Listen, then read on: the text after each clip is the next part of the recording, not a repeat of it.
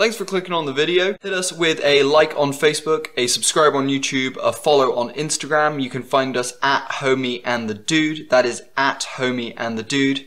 Thanks again. Enjoy the video.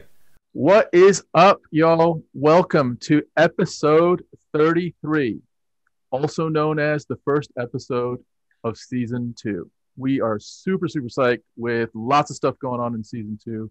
But first of all, this is our first podcast of the season, and we've got a banger. We've got Espen Fodnes with us, who is a wingsuit world champion. We are honored to have you here today, Espen.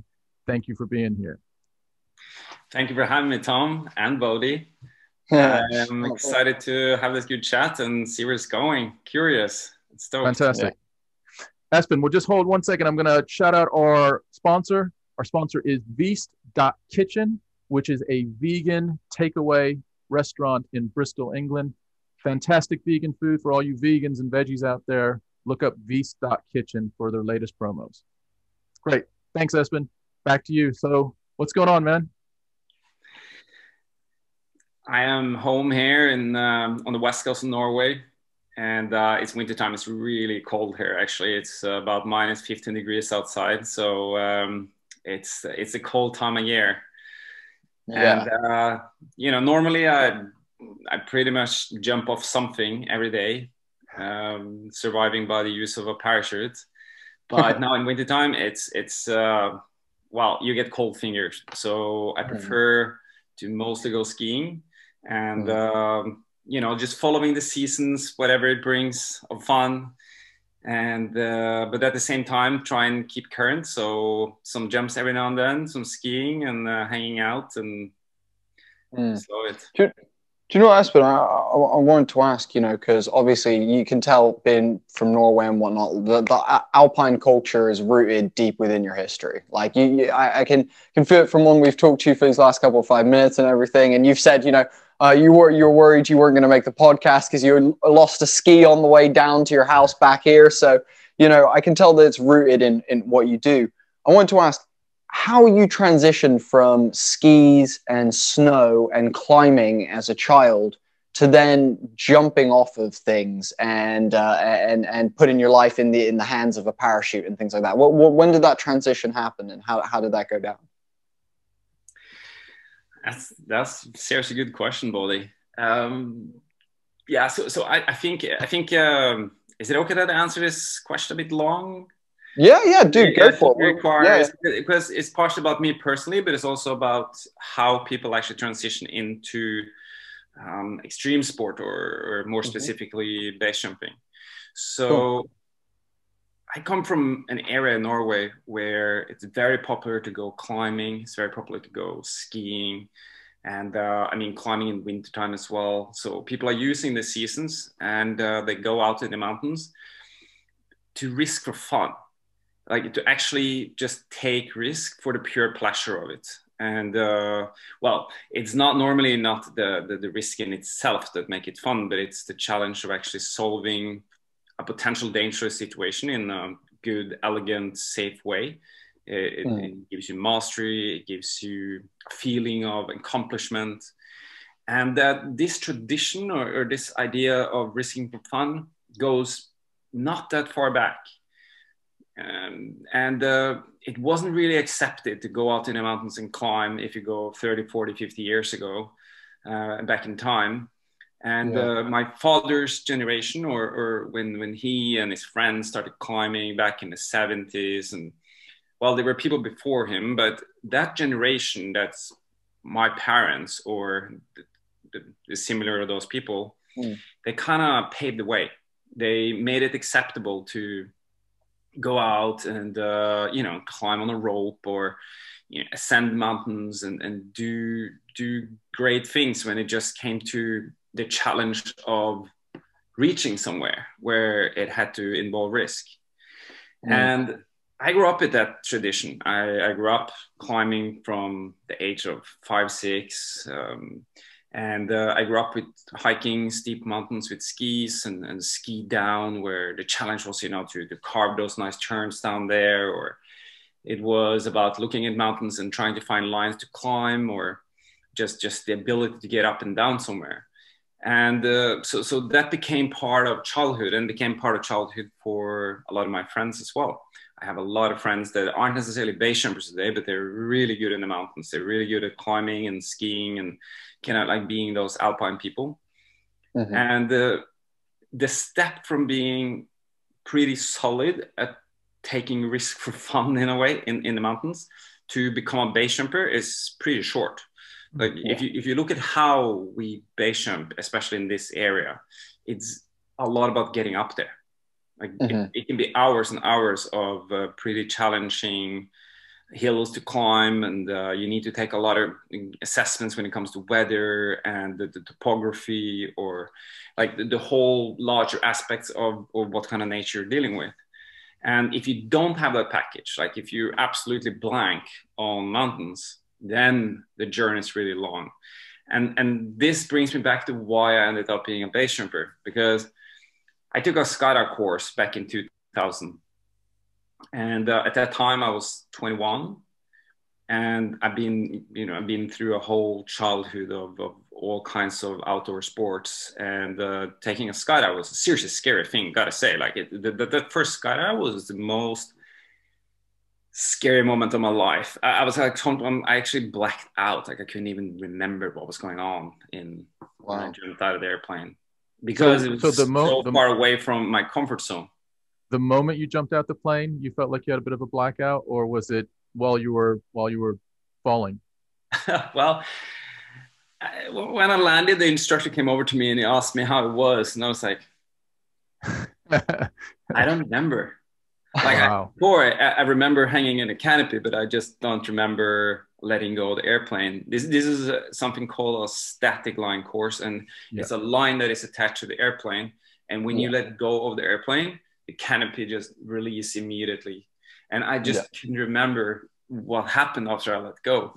And it tells a little bit about what kind of mental overload I had.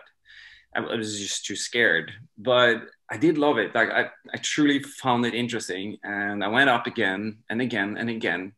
And I took a skydive course in September 2000, and I did my first base jump in late April 2001.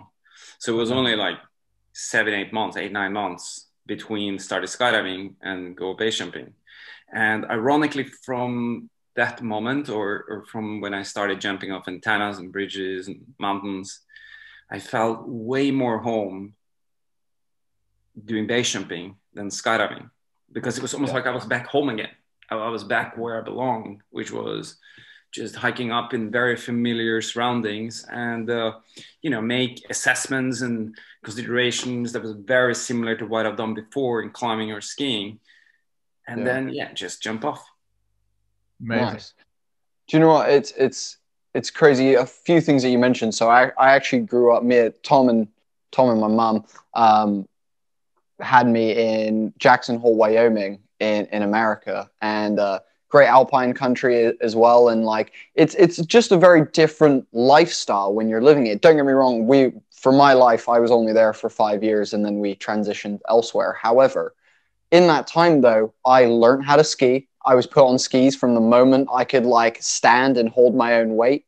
You guys had like, it's everything from snow chains in the car to like crazy weatherproof like jackets at all times. And like, it's just all this stuff that it really does adapt the whole lifestyle when you're in that alpine place. So I understand what you're saying about the best base jumpers are the ones that understand the mountains, the ones that understand how to get up there, because at the end of the day as well, a skydive or a base jump or even a wingsuit, it's only we're talking like 10-15 seconds. Like, you're not in the air for ages, but you do spend an hour, 2 hours, unless a helicopter is lifting you and dropping you there. You spend hours climbing up, which is pretty crazy when you think about it, that it's that it shows how much that those few seconds are worth it. Do you know what I mean? Like you guys go through all this shit to get to the top, and it shows that those seconds in the air are worth like gold dust to you guys. Like it's worth everything. So that's interesting that you found that kind of love. Let me ask, is there a steep learning curve with wingsuiting? Because to me, it's like, cool. Like I want to go wingsuiting, and someone's like, cool. here's the suit, jump. And you're like, okay, like what's the learning curve? Kind of describe, how do you train, how do you prepare, and how do you get to wingsuit? Because I know you were part of the first movement and you guys kind of developed it. So how did that development kind of come around? Yeah, so first of all, learning how to wingsuit back in 2000 was it's very different than today, because the modern wingsuit, or not the modern, but the more commercial product of like the possibility for everyone to go wingsuiting, that I believe it came in 99. So it was very new on the market, and because pretty much nobody in the world knew how to fly a wingsuit. The level was extremely low globally. Yeah. It was almost like joining wingsuiting in 2001, 2, 3 was basically to join this little group of people that were trying together to figure out how on earth to fly well. While today you have a way higher level, because naturally it's been 20 years, and you join into a sport where you have role models and highly skilled potential mentors that you can look up to and you can learn from them. The journey to become a wingsuiter I wouldn't say it's harder or easier than anything else. If you compare, let's say you want to go surfing and you never surfed before, it's definitely going to take you about, I don't know, 100, 120, 30 solid surfing days before you look like a surfer, before it starts looking like something that, it's kind of decent surfing. And it's pretty much the same in skydiving and wingsuiting and base jumping as well. You need to put in about 100, 150 solid days at the drop zone, where you get some good skydiving happening, and you get the proper progression. And that's going to pretty much bring you to a level where you can safely start base jumping. And so it's like, people have a tendency of looking at it a bit mystical. It's like, ooh, this like sketchy, dangerous sport where people are doing those like really radical things. But ultimately, if you do all the steps, you take the skydive course, you get the skills, and you start wingsuiting from an airplane, and then you get those skills, and then you take a base course or something. Like, if you take those steps, nothing is really mystical anymore. It's just a natural progression that I would say most of us is able to do. It's you need to be above average risk willing, I would say, or there need to be some kind of motivation behind it that really drives you forward, because it is seriously scary. I mean, to jump off a mountain it's still scary. Like, I've done it for 20 years, and you need some kind of reason to do it. Well, we've joked about it, and I guess we were like, I guess maybe it was a couple of years ago, we literally did not know how you went from saying I want to do the sport to actually being, floating down, a ridge. And we were like, so how does that even happen? We couldn't connect up that you would start out with skydiving first, then you have a chute, and there's steps along the way. So we were just thinking it's the craziest learning curve in the history of like things that humans. It's like, I'll try it. Let's see if I can do it. If I can't, I'm dead. That's basically that's basic. But no, there is definitely a systematic way to de-risk the sport, which we somehow, as laymen, we just didn't connect up. But now it totally makes sense. So you may I can give you the numbers. It won't take that much time. So to take a skydive course is about 1 week.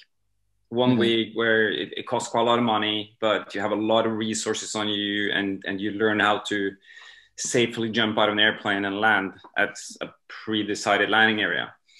And then you have to move on doing about 200 skydives within a fairly short time frame. You can't do 200 skydives over 20 years. Like, it need to be within a little less than 2 years. So you need to put in a fair amount of weekends and put aside some resources to make this happen. You do those 200 skydives, then you can do something called a first jump course in wingsuit, which is normally it's just a day, like a day or two with an instructor that helps you, put the wingsuit on the skydive rig and make you understand things. And then you go through a couple of jumps together, and then you are an independent wingsuit skydiver. And you can basically just jump your ass off with a wingsuit out of airplanes. So is that an international protocol on how to become an international wingsuit skydiver? Yeah, pretty much. There are a few exceptions. There are definitely some Cowboys? sketchy republics where you can go and, you know, get away from those rules. But from a person point of view, those rules are not very hard. It's they're not tough. They're not strict. I think to do 200 skydives isn't actually taking that much time, and it's really worth it because in the end, when you jump out an airplane with a wingsuit, it's way more fun and it feels much better if you've done like a proper amount of skydives in advance. And then when you've done those 200 skydives and you start wingsuiting a little bit and you reach 250 skydives, then you can take a base course. That's normally 10 days. It can be a week where you get through all the like learning how to pack, learning how to deal with all kinds of different base jumping, and you jump off bridges and you get used to it. And then you move to mountains that are very overhanging, and then you nail the exit and you start like understanding more and more about it. And then after a couple of weeks, you are an independent base jumper. And if you put in a season where you jump off whatever you can find that is safe-ish, you, well, there are no one that is really doing a proper wingsuit base course. It's like when you come to the point where you've done all that skydiving, all that wingsuit skydiving, all that base jumping, you've done it for a year, you know so many people that you can basically just reach out to someone that have done a fair amount of wingsuit and be like, hey, can you just help me get through those first couple of wingsuit base jumps safely? And most people would help you, and then you're there. And let's say after a season or like 100, 200 wingsuit jumps, you are going to realize that it's not that difficult, and it's lots of fun. And most people would start flying a little bit more like close to terrain and cruise around. So for you two guys, you would be, I would say that you would need about 2 years from now if you put in the resources, and then you would jump off mountains in a wingsuit. Amazing. Well, I'm not sure my heart can deal with 2 years, but no, that would be absolutely insane. That's absolutely incredible. And I remember I watched a thing with you, and you said that it's actually so easy to steer your body in the air that you believe in a former life humans probably could fly in some point. And I thought that was a really interesting thing that you said. I thought that was really kind of curious. So when you are in the air, obviously there's lots of dynamics and stuff. But something I was curious about is when you're pulling your chute. Obviously, keeping your like frame is what's keeping you gliding. When you go to pull your chute, does that often add like rolls, or does that like change your trajectory and things like that, or is it something that if you do fast enough, you're still going in the same straight line? You know, the hardest thing you will ever do in a wingsuit is to open the parachute, like to pull out that handle. That's by far the hardest thing you do. The thing is, like, when you jump out of an airplane, you jump out, you start flying, and you might fly for 2 or 3 minutes. So much time to train, to practice all those little moves with your shoulders or head or, the feet, whatever. And then you have like 2 seconds to practice a proper pull. So all of us are way better at flying than pulling. Ironically, because the most critical phase you will ever find is to get out that parachute. Like, you seriously need to get it out. And we've actually seen a lot of incidents and terrible accidents because people fail when they're gonna open the parachute. It all goes back to that limited time when you can truly practice well. And is your parachute, is the pull on your body, or is it to allow you to maintain your frame?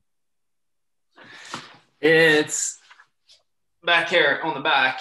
Okay. So you can probably see it in some videos. I don't have any videos here right now, but when you're flying, you straighten out your arms, straighten out your legs, right? And your whole body is pretty much like stretched out in this like semi-X position. And in the second you want to pull, you have to reach the right hand, and that hand need to go behind the wing. And you need to find that handle, and you can't see it. It's not visually there. You have to feel it. You have to know exactly where it is. It's in the exact same place as it is in with no wingsuit skydiving or base jumping. Like the handle is in the same place every time, but you have a big wing that you need to reach over, and you have to do all those moves pretty perfect. If you do mistakes, if you mess up something in the process, you might get material in between the hand and the handle. And we've seen this on several situations where people in skydiving, they end up using the reserve canopy because they can't get out the main parachutes. And in base jumping, well, you only have one parachute, so if you can't get it out, you're crashing. Yeah, that's dude. Yeah. That's so. When you say you got to get your hand behind the wing, that whole motion, I'm picturing, you're sort of flat out, and as soon as you move your hand, like it looks like the very minor movements are creating, turns and different elevation changes and all that stuff. So as soon as you do that, are you basically on the clock for a couple seconds before that movement affects the direction you're going in? Like I can see you moving that right hand, your right hand over, and you're all of a sudden, if you don't hit that parachute handle, you're making a hard left or a hard right. Is it? Is that the case, or can you recover from that? If I miss it once, can I then go back and be like, okay, I've got another 5 seconds, 10 seconds, I'm going to try again? If you're a good wingsuiter, if you've done the proper work, the groundwork of being really good at flying it, you are going to remain with heading control. Like you are actually going to be able to go for the pull and stick to the heading, not turn or anything.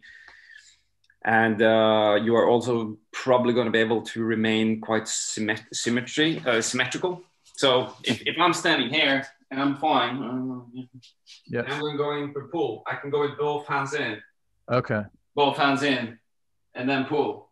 If I go with only one hand, that's going to create a little bit of asymmetry. Yeah. Some people do that though. Some people do it, and it can work. And you can counteract a little bit by taking one arm in, and then you change the pitch for your shoulder or something like that. Personally, I always stick to symmetry. I always try to fly like I fly everything. Like I'm flying my wingsuit. I'm changing the speed a little bit for the opening sequence. I go in to grab the handle, and I remain flying, and I pull it out while I'm remain flying, and I fly and I fly and I fly and I fly until the canopy, the parachute opens, and I still fly it, and then I just never stop flying. And it's a bit of a principle that a lot of people that I would say are quite experienced and are quite into the small details, we really believe you have to fly the whole way. Like you can never, go in and pull and just kind of give up and close your eyes. It's everything you do need to be smooth, need to be controlled, because if you do mistakes, but the mistakes are happening while you are in full flying control, you're calmer, you got more control, and you can just sort out the things that appear, like if there is an issue. But if you are kind of like closing your eyes and just grabbing for something, and something goes wrong, you're just falling like a rock and you're out of control. And if you're one of those that do 600, 700, 800 jumps a year, you just need every single detail you do to be controlled and well thought of. So I can imagine it's not one of those kinds of things you're doing when you're hungover on a Monday or something. But what I actually wanted to ask you is, I know you've also kind of talked about equipment safety and, making sure that your stuff, you have a rigid routine where you check your shit, you recheck your shit, you make sure you check your back, and you do this whole routine. So I know there has been once or twice in your career where you have had some equipment fails. I know once your foot slipped out of your suit or something, and you were a bit bummed about that, and that was a scary one. How much of wait, dude, did you say a bit bummed? Yeah, that's a good point. Well, I'm trying to put it in proportion. For me, I would be like, why am I doing this? Quit my life. Like, this is ridiculous. Like, I didn't check that. I mean, like, I would freak out, but I'm sure for Espen, he was just like, it's a bad day. I was tired. I forgot my foot thing. Next time I'll get it. Like, it was a bad day. You know, I don't know what you're thinking, but I want to ask, like, how much of your time when you're up on the mountain and you're like getting your suit on, how much of that is safety checks? Like, or does it start earlier? Does it start with packing the bag and then do it like all the way through? What, like, how much of that is safety checks? Well, it's a lot. And I would say that if you truly want to build up a system, and this is how I do it, and I do believe most others do the same. So the way I skydive when I jump out of airplanes is almost identical with the way I do base jumps. So I have pretty much the same shoes, same amount of clothes, same gloves, same helmet, goggles. You do and the wingsuit is of course the same. The only real change is that the actual rig, the actual backpack that I'm jumping with, is a base rig and not a skydive rig. It's an important difference, but I have made sure that the handle that I'm grabbing is exactly in the same place when I base jump and skydive. So whenever I stand on top of a mountain, even though I haven't jumped for a couple of weeks, I feel current, because when I can combine skydiving and base jumping so closely, it's like the routines I do in skydiving becomes the same routines as I do in base jumping. Yeah. And if you want to be good at it, you have to jump a lot. There is no way around it, because if you do something a lot, whether it is, I don't know, like computer engineering or being a teacher or holding presentations or, ski like you were doing, or base jumping, you have to be there physically and do it a huge amount. That's when you get routines, because you learn all the small little details that you want to tweak a little, change a little. You start getting really picky with the small little things, like maybe you don't even like those socks. Maybe you want to change them a little bit because it feels a bit odd when you fly, because the shoe feels a bit weird. Like, you start learning all those small things, and the routines just start developing on it. And if I look back at my life in skydiving and base jumping, I did way more mistakes between 2000 and 2010 than between 10 and 20. And I would say the difference, if I look at my whole life of jumping, the last, I would say, 5, 6, 7 years, I've been very much professionalized in the way that most of my money I earned from coaching. So I teach the way I would like to do myself. So I spend I have huge amount of jumps out of airplanes where I coach or teach others to get good routines, which make me reflect on my own routines. The amount, like the quantity of the jumps I do today is maybe as much as 10 times more than what I did in 2006, 7, 8. And I think the amount of mistakes I do is very much reflected on, how aware I am and how current I am. And if I look at myself being on top of a mountain, it's a very specific checking routine of things that are being checked. It's not that big though. It's not like checking every little seam or anything like that. I have control of my gear. I check it. I check in with my friends. The plan. It's like, basically, if you look a lot large at it, you need to be physically there, be fit, be ready. That goes to the endurance capacity to hike up, or it goes to the skills you learn from skydiving, and then it comes down to the equipment, which is to have full control of every single thing about your gear, so you have no gear fear. Like, you know that this gear is going to work, and then that helps to be mentally prepared, because you feel more calm by lowering that gear fear, feeling less exhausted, knowing all the small details. And those three things brings you to the more tactical plan. Like, what exactly am I going to do right here now with my physical, mental, and technical abilities or tools? And then that goes into the gear check and the check of everything that is to go with the tactical plan. And it doesn't take very long. It's a couple of minutes, and nice. it's no time. Thanks for watching this episode. We really appreciate you supporting Homie and the Dude. Please hit us with the Holy Trinity, like our Facebook page, subscribe to the YouTube channel, and follow us on Instagram. Just search @Homie and the Dude. It all really helps. It's interesting. You mentioned two things. One was well, you mentioned more than that, but one that I really resonated with me was this concept of gear and how we need to become comfortable with our gear. And almost we start needing certain things, even if it's not the latest thing, it's my thing, right? So like I remember playing basketball. There was just you wanted, if it's a big game, you wanted to wear a certain pair of socks. You wanted to wear, your boots that you had for the game, but also you tie them up in a certain way. There's the ritualistic thing that's very sort of relatable, I guess, across sports, especially it feels like in competitive things or maybe dangerous things. I'm thinking even like, what movie was it? I think it was Troy. Well, dude, I was going to say, even for like skating, like as a skater, I do the exact same thing. Like I have my exact down to what bolts go through my board and hold my trucks to my board. I have specific company, specific type of bolts.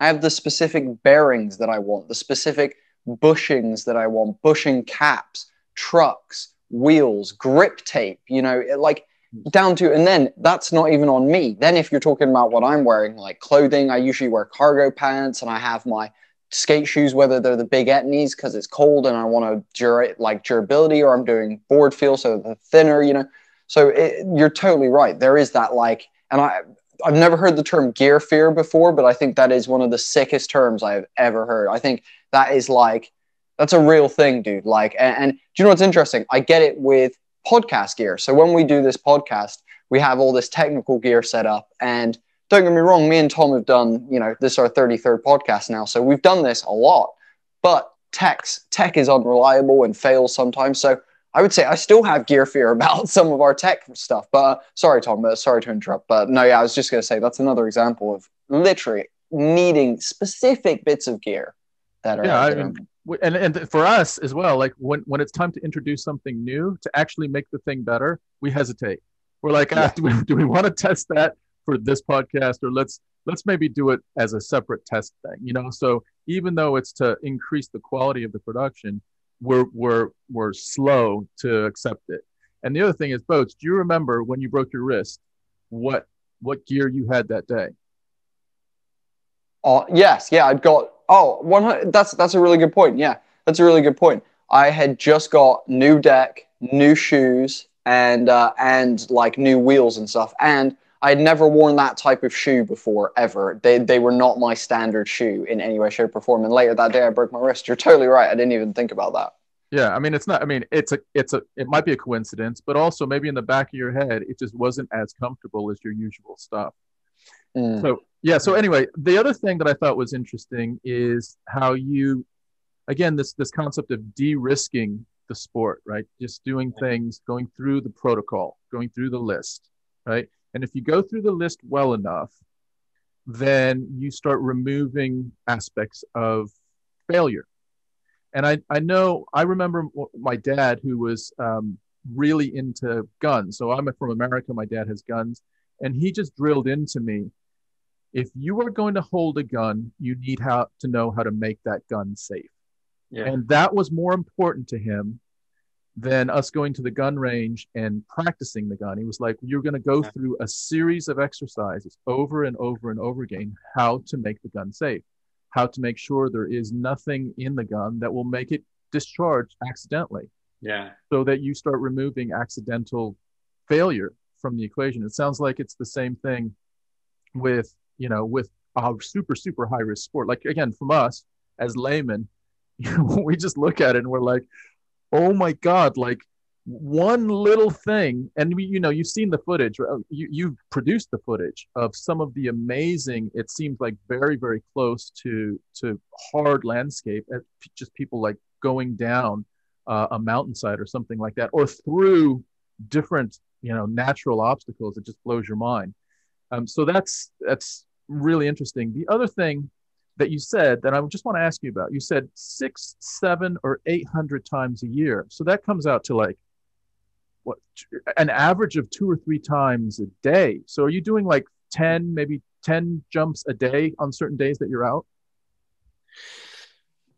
Now, when I say that number, that's the number I have from skydiving, Okay. mainly. Or I mean, you can look at 3 different numbers. One is how many skydives do you do, jumping out of airplanes. Another is how many base jumps you do, or you can look at the total. I quite often look at the total because I don't necessarily separate too much between skydiving and base jumping when it comes to wingsuit, because the airplane or the mountain or helicopter or balloon or whatever you jump out of, it's just like a launch point to fly a wingsuit. But when I skydive,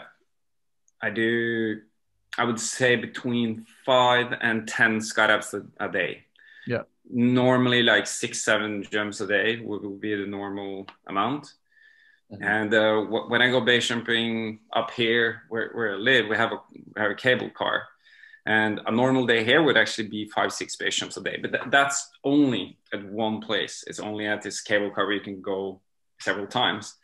Mm-hmm. Well, if I need to hike, it's only one. That would be 1 jump, maybe 2 a day, but that's only if it's like midsummer, long days. It's a very particularly good part of the season.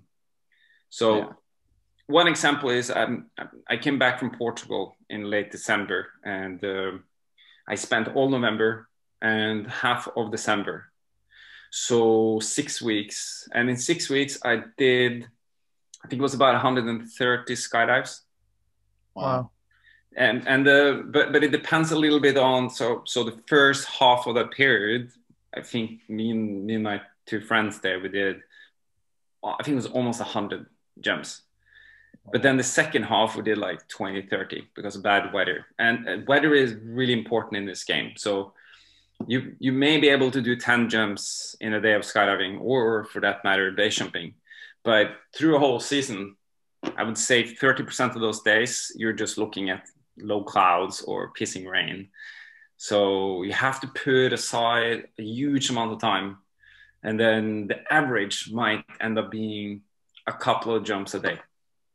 Gotcha. And some days it's like more than 10, other days 0. Yeah, gotcha. And I'm thinking about the weather thing. Yeah. Like, is there a range?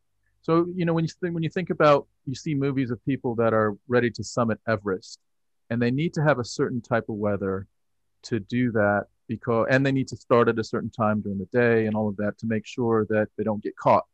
So particularly with wind, I guess, and maybe with different elements of dryness of air, or different elements of how, what would you call it? The ability for elevation thermals. To change. Yeah, thermals and that type of thing. Yeah. Is there a window, a sweet spot, or actually a no-go zone that you have, or is it an industry thing? And are there some people that push that? And they're like, look, I've been waiting to jump all flipping week. I've been at my desk, and it's 5 miles an hour more than I would like it to be. Fuck it, let's do it. And that brings in additional risk. Is there an element of that? I think it's like the answer must be yes to everything you said there. Yeah. Because I'm sure there are some weirdos on a skateboard that would choose to skate a vert ramp on pissing rain, but 99% wouldn't, because you're just gonna, you're not gonna skate well, and you're not just gonna crash. And the same would probably go for some street skating as well, or when it comes to basketball, whatever it is, or skiing back in, in childhood Jackson Hole. Like, there are shitty conditions and there are good conditions, and there are people that would ski no matter what. And we do have a little bit of the same in wingsuit base jumping as well. So some people are really pushy and they're willing to jump in the most horrendous conditions. But there is also more or less like an industry standard, I would say. And the industry standard is you have to have visibility, which means when you stand on top, you have to see the landing area. Or you have to, it can't be like a big ass cloud layer that you can't see anything through. You don't want to fly blind. Again, there are exceptions. There are people that would, push that limit. And when it comes to wind, you can have some wind, but not a lot. And when I say not a lot, I mean, if you're standing on the exit point and you feel uncomfortable just standing there because the gusts of the wind is kind of shaking you out of balance while you stand in the wingsuit, it's probably time to hike down again. Yeah. And then, of course, it's local differences here and there. Like, for example, when I go up to my local exit point here, I know that mountain so well. And I've jumped it on so many different conditions. And I have a way higher acceptance of wind, whether it's thermals or more laminar high winds, than I would anywhere else. And if I go to the States or I go to the Alps and I'm finding myself in a place completely unfamiliar with the local conditions, I would just listen to some locals. I would look at them and ask them, what do you think? Because there may be things that I don't know. And that goes back to preparations. It goes back to decreasing risk. In the second I don't know, I have no clue what kind of risk I'm taking anymore. It's like I have to lean on something, and that will be local resources. But back here, I'm willing to jump on pretty shitty conditions. Fair enough. Okay. So that's, I mean, I think I fully agree with you. It's risk management. Again, it's knowing your level of skill and what the adages of possible bad weather kind of do. And, and you're right with you mentioned that literally I was skateboarding in the rain no more than like 4 days ago. It was dry when I went out, and halfway through it started spitting it with rain. And I was like, well, I'm warmed up and I'm halfway through the tricks that I want to do. And I'm like, screw it, I'm just going to stay out. And don't get me wrong, like it's not great for the board, but you do just kind of prevail in some of those situations because you know that maybe what you're doing isn't going to be something that you're likely to hurt yourself on, but there's still that risk. I think, it's a really good point. And I like the fact that you ask locals. It's something else that, again, with skating I can relate to. When you show up to a local park, you talk to the locals, you kind of get to know the people that are there and see what they're doing, maybe get some ideas, that kind of thing. So I also very much appreciate that. I wanted to ask you an interesting question about the filming of it, because nowadays in the 20th century, back in the day, I'm sure you could turn someone and be like, part of VKB and be like, yo, I just jumped down this mountain and wingsuited and it went really good. And that person would be like, cool, that's amazing. I'm really proud of you. Nowadays, though, people are like, if it's not on video, it didn't happen. I don't believe you. Like, show me some evidence kind of thing. And so wingsuiting is obviously a very hard to capture sport. You guys are traveling, up to 100 miles, 150, 160 miles per hour, 200 kilometers per hour. You guys are bombing it. So I know that you use a second wingsuiter as your cameraman. How much of what they're doing in their style of flying is different to what you're doing as the person who's being recorded and like getting close to the terrain in that? Are they having to like angle themselves in a way? Is the camera set up facing you, or is it just a head mounted camera and they're having to be like, as they're like kind of going down looking at you? One thing to say about filming is you always want the best wingsuiter to be the cameraman. If you want to succeed in the best possible setup with two people, you always put the strongest one to film. Mm-hmm. And the setup is like this. So whether you are two people together or 3 or 4 or 10, you always have to have one leader. Like mm-hmm. one person that is kind of leading the troops all the way mm-hmm. home to where you're going to open your parachute. And everyone else is flying relative to that leader. So they don't care about whether that guy is actually flying them home. They just care about flying relative to that person. So they're just kind of shadowing that person. Mm-hmm. Just like if you look at an F-16 larger formation, moving around, they call them wingmen, or where they kind of set themselves up in fixed formations, and there's always one airplane that is leading the line, and then everyone else is flying relative to it. So if I'm filming someone, I'm basically, in the second they start counting down to jump, I only look at them. I don't even look down where I'm jumping. I don't care. I just know it's wide open. I don't need to look down anyway. So I just look at the person that is 90 degrees to the side of me. And if I'm really serious, I actually have this like aim point. It's a bit similar to an aim point on a gun or a weapon. Mm-hmm. So whatever I'm looking at through this like circles of like an aim system is what is centered in the frame of the camera. Wow. So I'm just looking straight at the person I'm filming. I know that they're centered because of this aim point system, and because that's correlated with how the camera is set up on my helmet. And and then because of that, I just know exactly whether they are in the frame or not. It also makes me able to work on composition. So I can, for example, put them really high up in the picture in the beginning, so I can kind of reveal the ground, and I can kind of like tell the story a little bit better in the beginning. And it's like, if you want to be a really good cameraman, it's all about reflecting on what kind of story do you want to tell. Of course, from the second someone jumps out until you're done with the camera job, you have to reflect on, how is this story going to be revealed?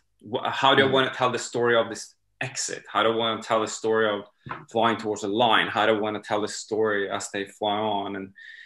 And think about what is going to be the background and what is beautiful and how is this going to work together. And those thoughts need to come together with the plan of the leader of the jump, and of course the safety of yourself. So for example, if they are doing a left-hand turn close to terrain, you can't be on the left-hand side of them, because that's very likely going to kill you, because you're not looking at where you're going, you just look at the leader. So you have to constantly plan on what kind of line are they going to fly, and then where you're going to put yourself to be safe and fully focus on filming them. And there's been a couple of situations in history where you've had highly professional, like super skilled cameraman that pretty much do this for a living, that come to the person they're going to film, the object they're going to film, and ask them, shake my hand. I just want to shake your hand and make you know that my life is in your hands right now. Wow. Mm-hmm. And then you go jump. And it's because the cameraman is not even going to know if he will die, if the mistake is done by the leader. Like if they fly into a wall, the cameraman isn't even going to notice it happening. They're just going to look at the person next to them or the person they're filming, and then in the second it happens, it's too late. And we've actually had, I would say, 3-4 accidents in history where cameramen have died, and those accidents have been the only accidents we can see in the history of base jumping where it wasn't the fault of the jumper that died. Like they didn't do any wrongs being like dying in base jumping. It was actually the wrongs of someone else. Those situations are very rare, but it's super scary. Like when you're filming, and I prefer to film people I know, like to film people I truly know and truly trust. But sometimes I'm getting paid really well to go film someone I don't really know that well, and I'm like, that's kind of nice. I need some money, and and I've definitely been in free fall, feeling uncomfortable because I don't fully trust the person I'm filming. And when I land and look at the footage is shit. Like I've done a terrible job, and I know exactly why. It's because I don't trust the person I'm filming. So I'm spending like half my brain filming them and half my brain making sure that I won't die if something wrong, something bad is happening.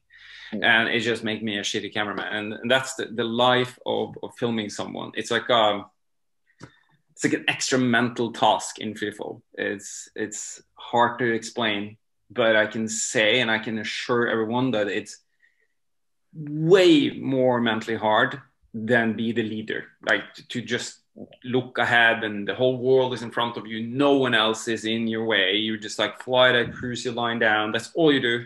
Like to be next to a person and not even look at where you're going, while you can kind of blurry see in the background like, terrain just passing by, and you kind of like semi-guess where you are in the line.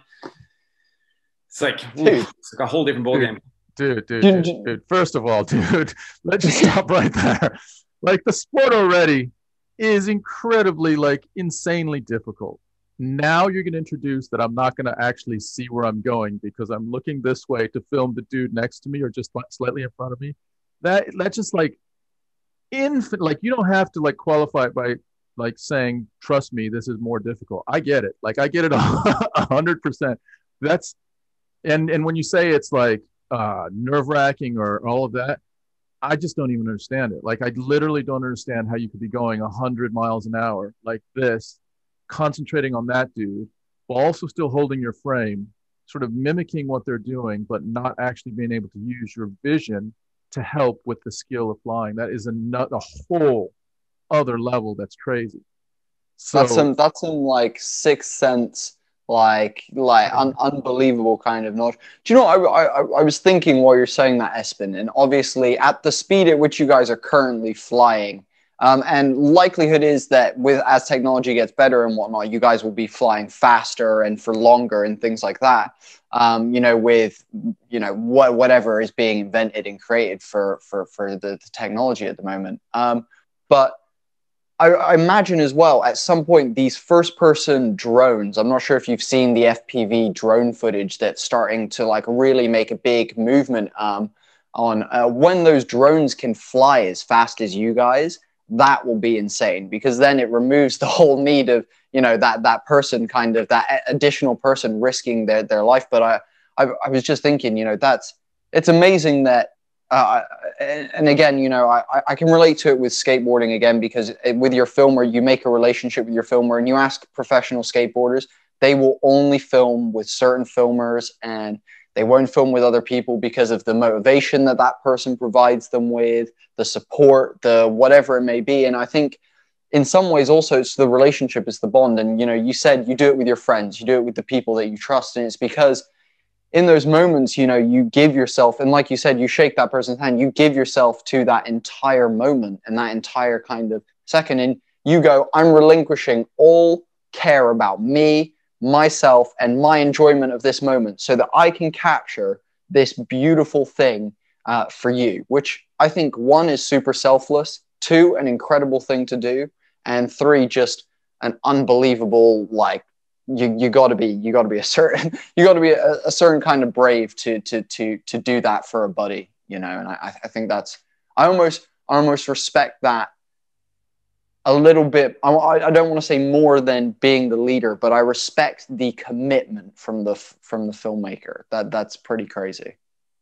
Yeah, that's insane. Like I was also thinking when you were saying that, because so I'll give you a couple examples of what I'm going to call rogue weather conditions.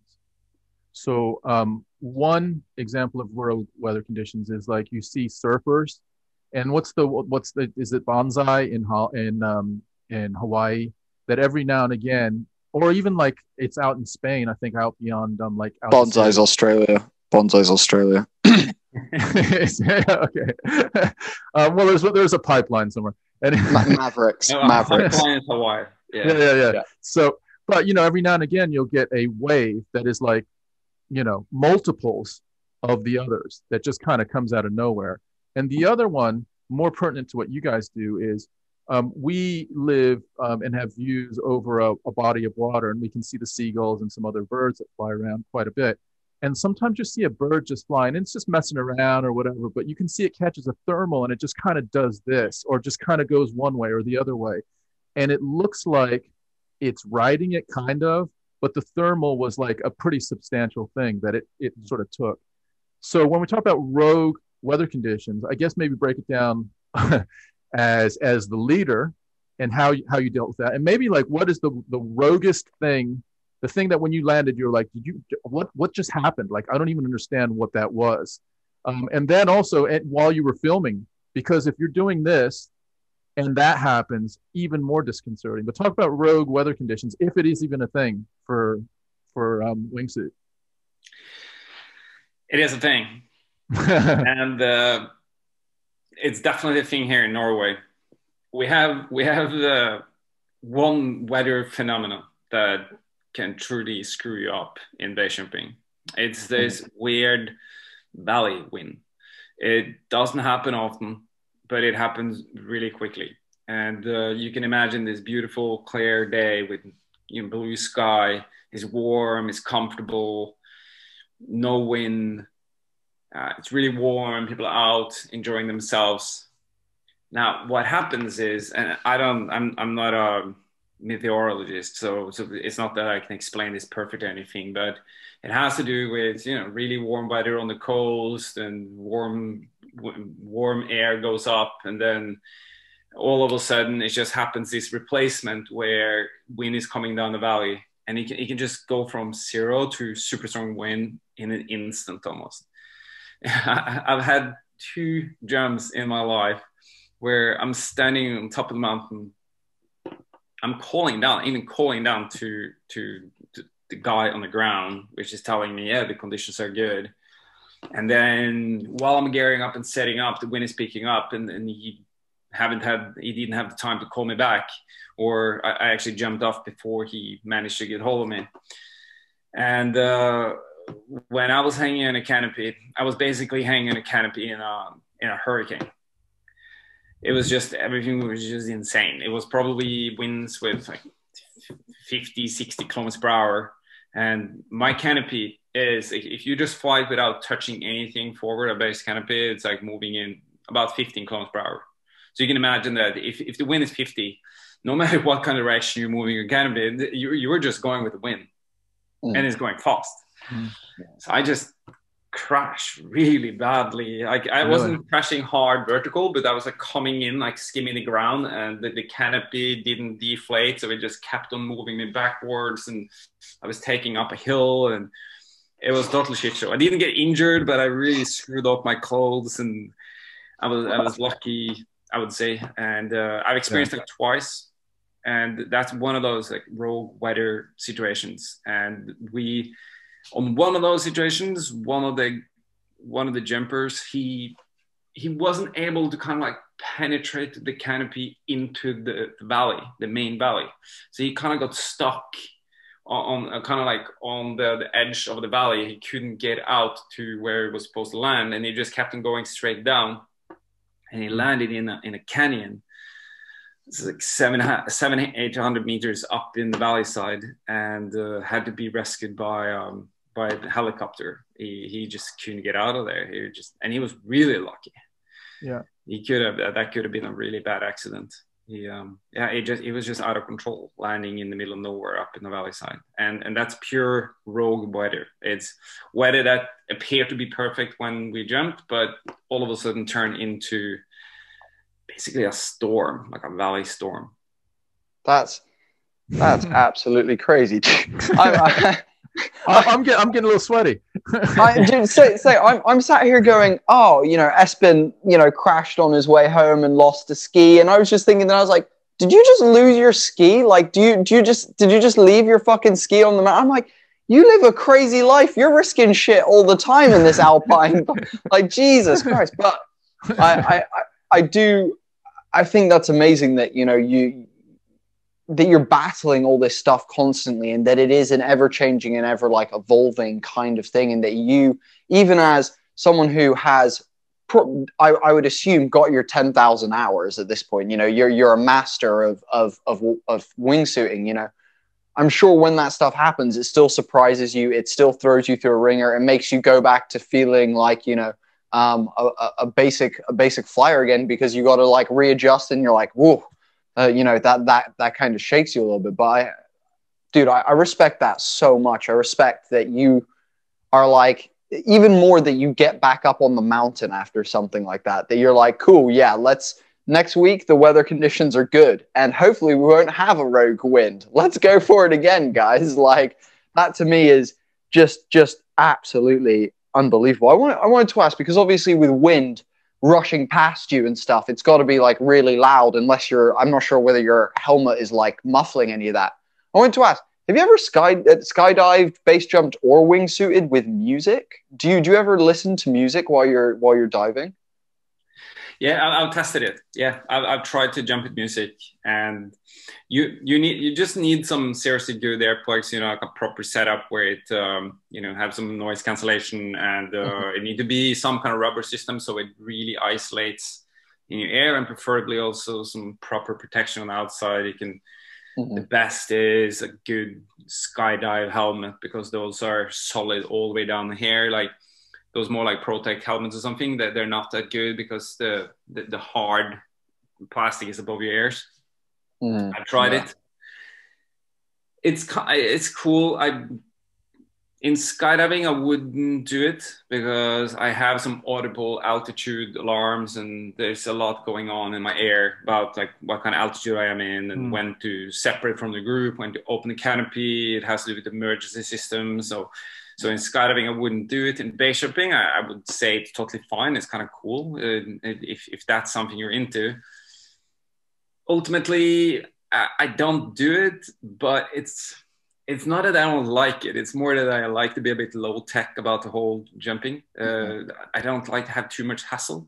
And it's kind of like, imagine you're standing on exit point and you're standing there with some friends, and then it's like, hold on, I need to put on the music. And then you set up the whole music thing. And then all of a sudden someone starts talking to you because they want to make you alert of that we're about to go, or someone is struggling with something. And I'm like, what? And I can't hear them. So it's a bit of that hassle with all this tech that is making me a little bit less aware, a little bit less able to, truly be in the moment and be right there. And I like to try and just keep it as simple as possible, and hear things as well as I possibly can, see things as well as I can, like keep things super simple. I used to have this like big ass helmets and ski goggles and all this kind of stuff, but then I just went away from it, because if I just put on like this super simple skydive goggles, I can see absolutely everything. And if I keep a simple helmet on where it's open where my ears are, I can hear everything perfectly. Yeah. And it makes the situation more similar to just everyday life when you're just there, like you are now, right? Sitting there with your wide open ears and everything's just normal. And I think ultimately in the end, that's when we are at our best, when we have our senses kind of maximized and we are as close to pure as possible. Do you know what? I actually really like that answer, as opposed to what I was maybe thinking you were going to say, which is like, yeah, man, badass like rock song as I plummet to the earth and it's like amazing. Like I thought you were going to say something like that, but no, I actually really like that. The fact that you have to have all of your senses attuned to be really, really focusing. Also, I can imagine as well with hearing that has something to do with equilibrium and balance as well, because just generally your ears are your part of your like whole balance system. So I can imagine that. It's not 100% though. Like, back in the days, I used to do big mountain ski comps, and I used to listen to Massive Attack. And seriously, I was tuning up to the sound as loud as I possibly could. It was like when I was skiing, the only thing I could hear was Massive Attack.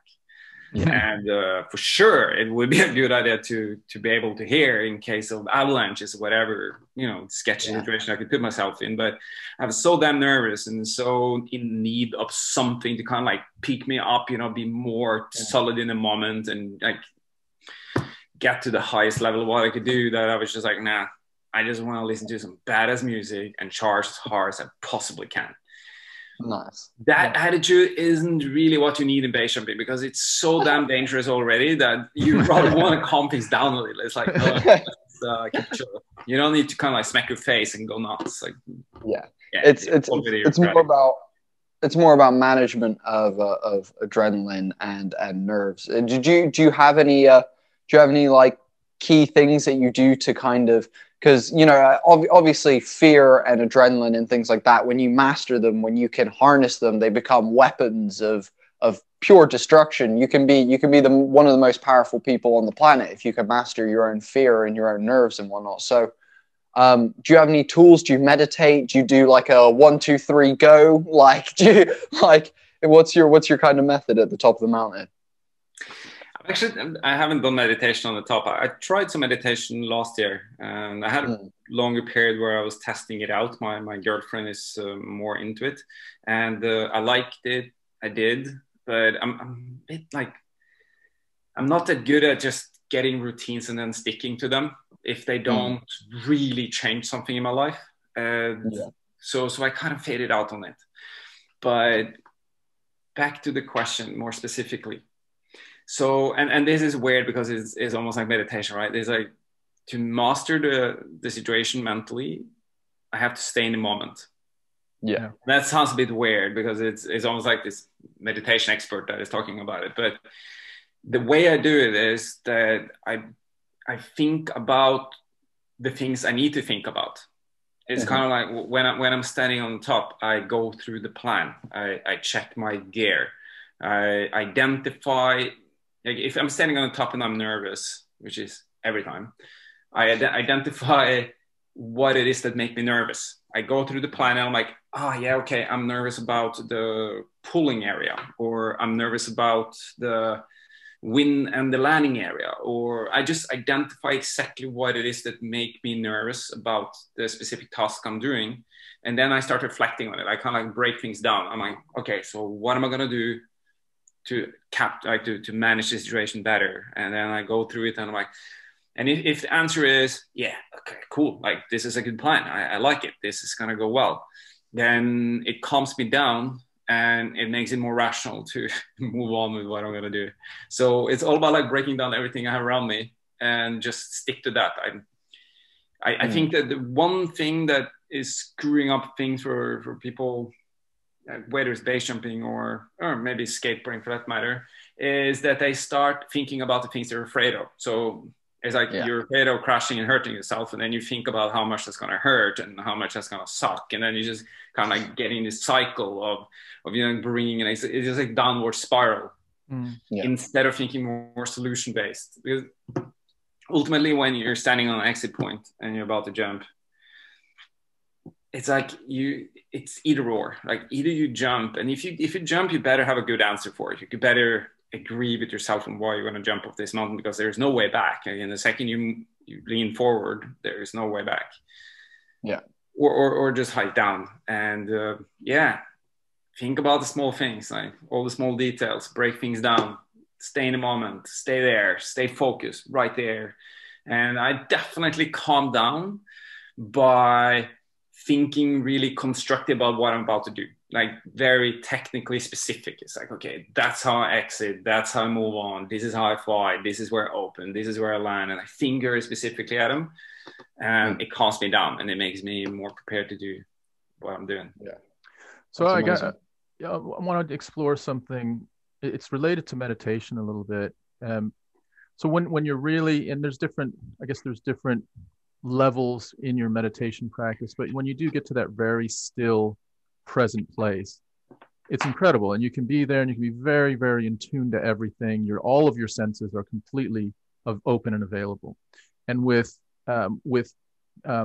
wingsuiting, and I guess with any sort of adrenaline sport, it seems like part of the draw to the sport is to put yourself in a position that it's so extreme that it gets you to, almost forces you to be so present that it turns off thoughts, right? That you have to be there, or else you are in further danger.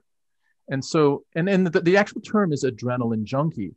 So here's the question is about, once you've done something at a certain speed, at a certain height, does the junkie part of it kick in where you're like, and let's say you've done that 10 times or 20 times or 30 times, and now you start, what you're doing it, and you start drifting into thoughts again, and you're thinking about like, not quite exactly in the moment. So now what I have to do is I have to get closer to the ground. I have to do a little bit of a tighter turn. I have to do a maneuver that just feels a little bit more difficult, just to kind of heighten that feeling of being super, super in the moment. Are you battling that at all, or have you put that aside, or was that a younger thing and now you're out of that and you're just like, look, dude, I want to have a long, happy life, and this is just one part of it, and I don't need this to figure out other things in my life? Really interesting. Okay, first of all, I am a person that definitely can drift away. If I'm sitting in a classroom, and in that classroom, I think maybe half the time I would think about something, not that I want to, it's just like it happens. And then I just all of a sudden think about football or flying or whatever else. And I'm like, oh, damn it, I just fell out of it again. And then I force myself. So I'm that kind of person. I drift away sometimes. But what I know is I would claim that I pretty much never in my life drifted away in free fall. Okay. I don't think it has happened. I can't come up with being in free fall and just all of a sudden think about something that is not about that specific moment. And yes, so it's that intense. It's so intense to be in free fall that you just naturally you're there. I think it partially is about the danger you're putting yourself in. And I also think it goes back to what Bodhi mentioned about 10,000 hours, that you may think, Bodhi, that I have 10,000 hours, but I don't. I'm pretty close on skiing actually, but really far away on being in free fall. Every time I go to do a day of skydiving at a drop zone, I do maybe at the most I have 20 minutes in free fall in a day. That's at the most, like that, pretty much maxed out. If I go to a tunnel, an indoor skydiving center, I've had some days with 1 hour in free fall, but that's very rare. And if you compare that with skateboarding, for example, or basketball, Tom, like if you are a person that train really hard from a young age, 1 hour in a day is not that much. Like if you want to, if you want to, be a professional skateboarder or basketball player, 1 hour a day, like 7 hours a week is not going to bring you anywhere. Like you need to be at least double, maybe even more, even younger than 10 years old, you need to be more than that. And we are so far away from that. I think maybe if I put together all the tunnel and the skydives and the base jumps and I put together all those free falls, I might end up with 2,000 hours, 1,500 maybe, 1,500 hours, maybe even less. I'm not sure. I haven't actually counted on this. But where do that put me if you compare me with other sports? It puts me as a pretty average musician. I wouldn't be particularly good in business. I would definitely not be able to keep up you or anyone skateboarding that put their life into it. I would have nothing to do even in the first top 4 divisions in basketball.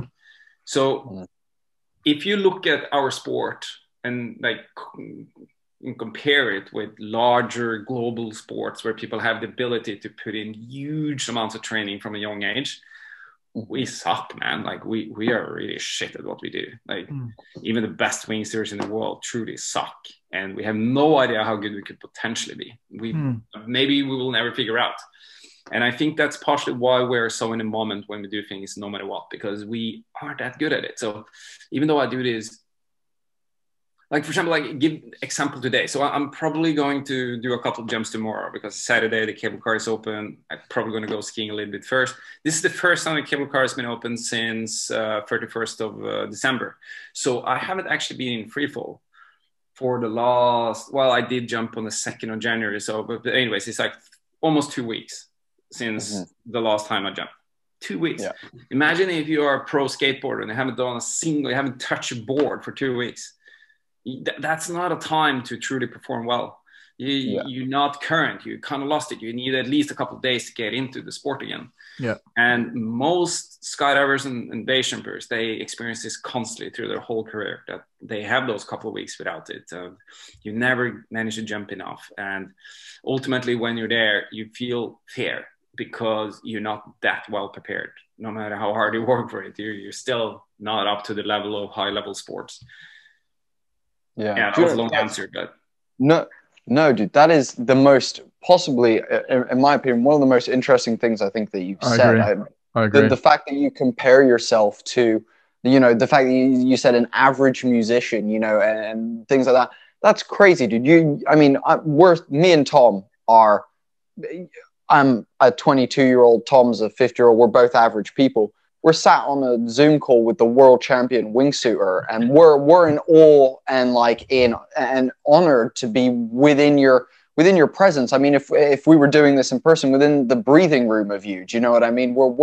It's an honor for us to be here with you. So for you to put yourself in that esteem is amazing to me. That's such an interesting philosophy and mental psychology, and when your comparison is right, when you do put it like that and you look at it like that, I understand exactly what you're saying. It makes perfect sense. But also I then go, does LeBron James strap him in strap a parachute to his back and chuck him out of a plane? And but it's very interesting that you say it. And you're not wrong, dude. People who are professionals, you look at the Michael Jordans, the Rodney Mullins in skateboarding, the Khabib in MMAs, the Usain Bolts in running and whatnot. They don't spend 1 hour a day. They don't spend 2 hours a day. They spend, from the moment that they wake up, they put their equipment on and they're out and they're doing that all day. And you're totally right. For me, like, actually at the moment, this has possibly been one of the most like painful sections of my life in terms of doing skateboarding, because I've been in the UK where I can skateboard. It's been over summer, it was good weather and stuff, but because of the lockdowns and the coronavirus, I've not been able to get out as much. And so, and not to mention, any time that I do get out, it's been like once or twice that I've injured myself. So I've had like a bad ankle and a bad shoulder, and it's meant that I've then put distance between it. So I think I skated for the first time in like 3 months, 4 days ago.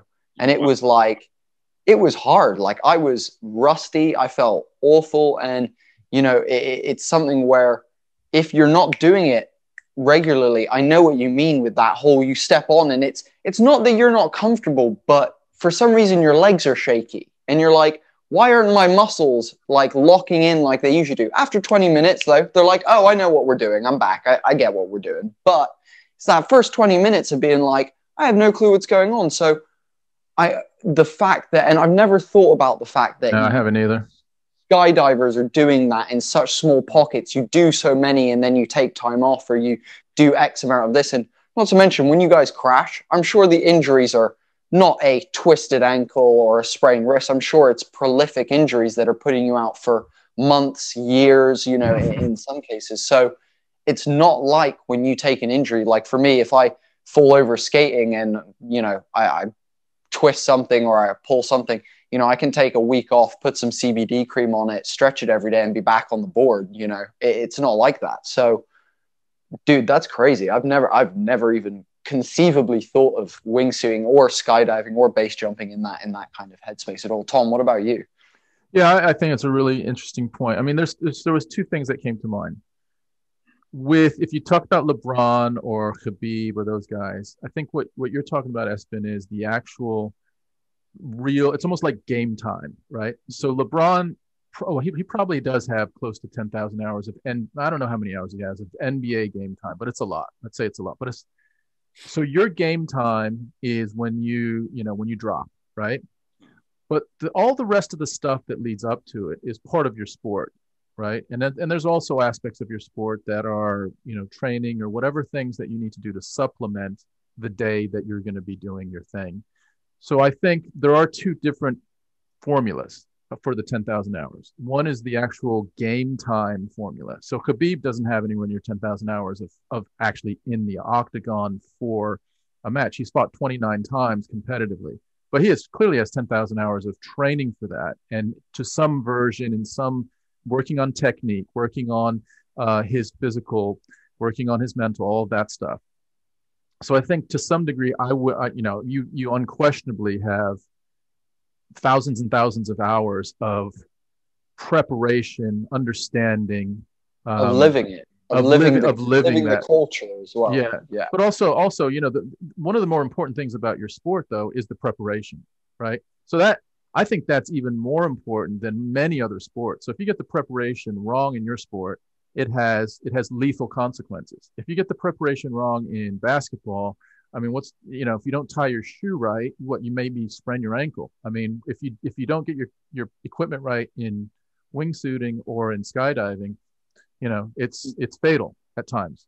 So yeah, it is a good point. But the other thing that you mentioned is that the wind tunnel now has kind of, and the wind tunnels have gotten a lot better. I remember doing a wind tunnel in Las Vegas where I grew up, and it was, so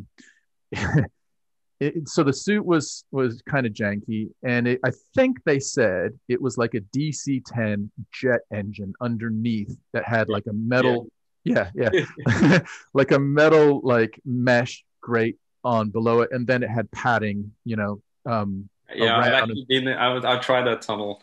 Have you tried that one? It's funny. Yeah. So, you know, and I'm in there and I just get thrown off to the side because I didn't know what the hell I was doing and all that. But I know that technology has gotten better where you can actually train. You can't replicate it, of course, because you can't assimilate that kind of speed and all of the different variables and factors. But at least you can work on stuff, right? You can work on balance. You can work on understanding the suit a little bit more and movements and a little bit more subtleties on things. So maybe talk about the technology of not just practice things like wind tunnel practice, but also I've asked this about another sport that we had someone that was basically a world champion on as well. Talk about the technology of windsuits when you first came in, where it is now, and where you'd love it to be in 5 years. Like, is there like something that you can picture that can make you fly legit like a bird with very low risk? And do you know what? That was gonna be my next question. What is your like innovative step? Because I know that you were part of that like first group, the VKB group, that really developed the wingsuit in of itself and was working out the physics, technology behind it. So yeah, please, yeah, go for it. So I have to say before I talk about it that I've always been more the doer, the guy that just hiked up and tried out things than sitting in a garage, you know, with a sewing machine. So I had friends that was really good at developing gear, equipment, using different materials and putting things together, and they're exceptionally smart engineers. And I wasn't that good at that part, but I just love trying out new things. So I was a bit of a test dummy. So knowing that, so just know that I'm not the perfect person to ask about the more technological steps that have been taken at each time. But if you look a little bit bigger at it, in the beginning, and now we're talking about around 2000, the suits were way smaller than they are today. It was almost like you had a little wing between each arm and one in between your legs. And I remember that. It was just a little thing right here, wasn't it? Yeah. And it's like the leg wing barely reached below the knees. So it was very small. And of course, that's like today we are wearing the maxed out size you can possibly have a material spreading your arms and legs. So that in itself is a huge difference. But there are many more differences. Back in the beginning, it was almost like people put on a tight classic skydive suit, like this one piece jumpsuit that was pretty tight. And then they put some material in between your arms and legs.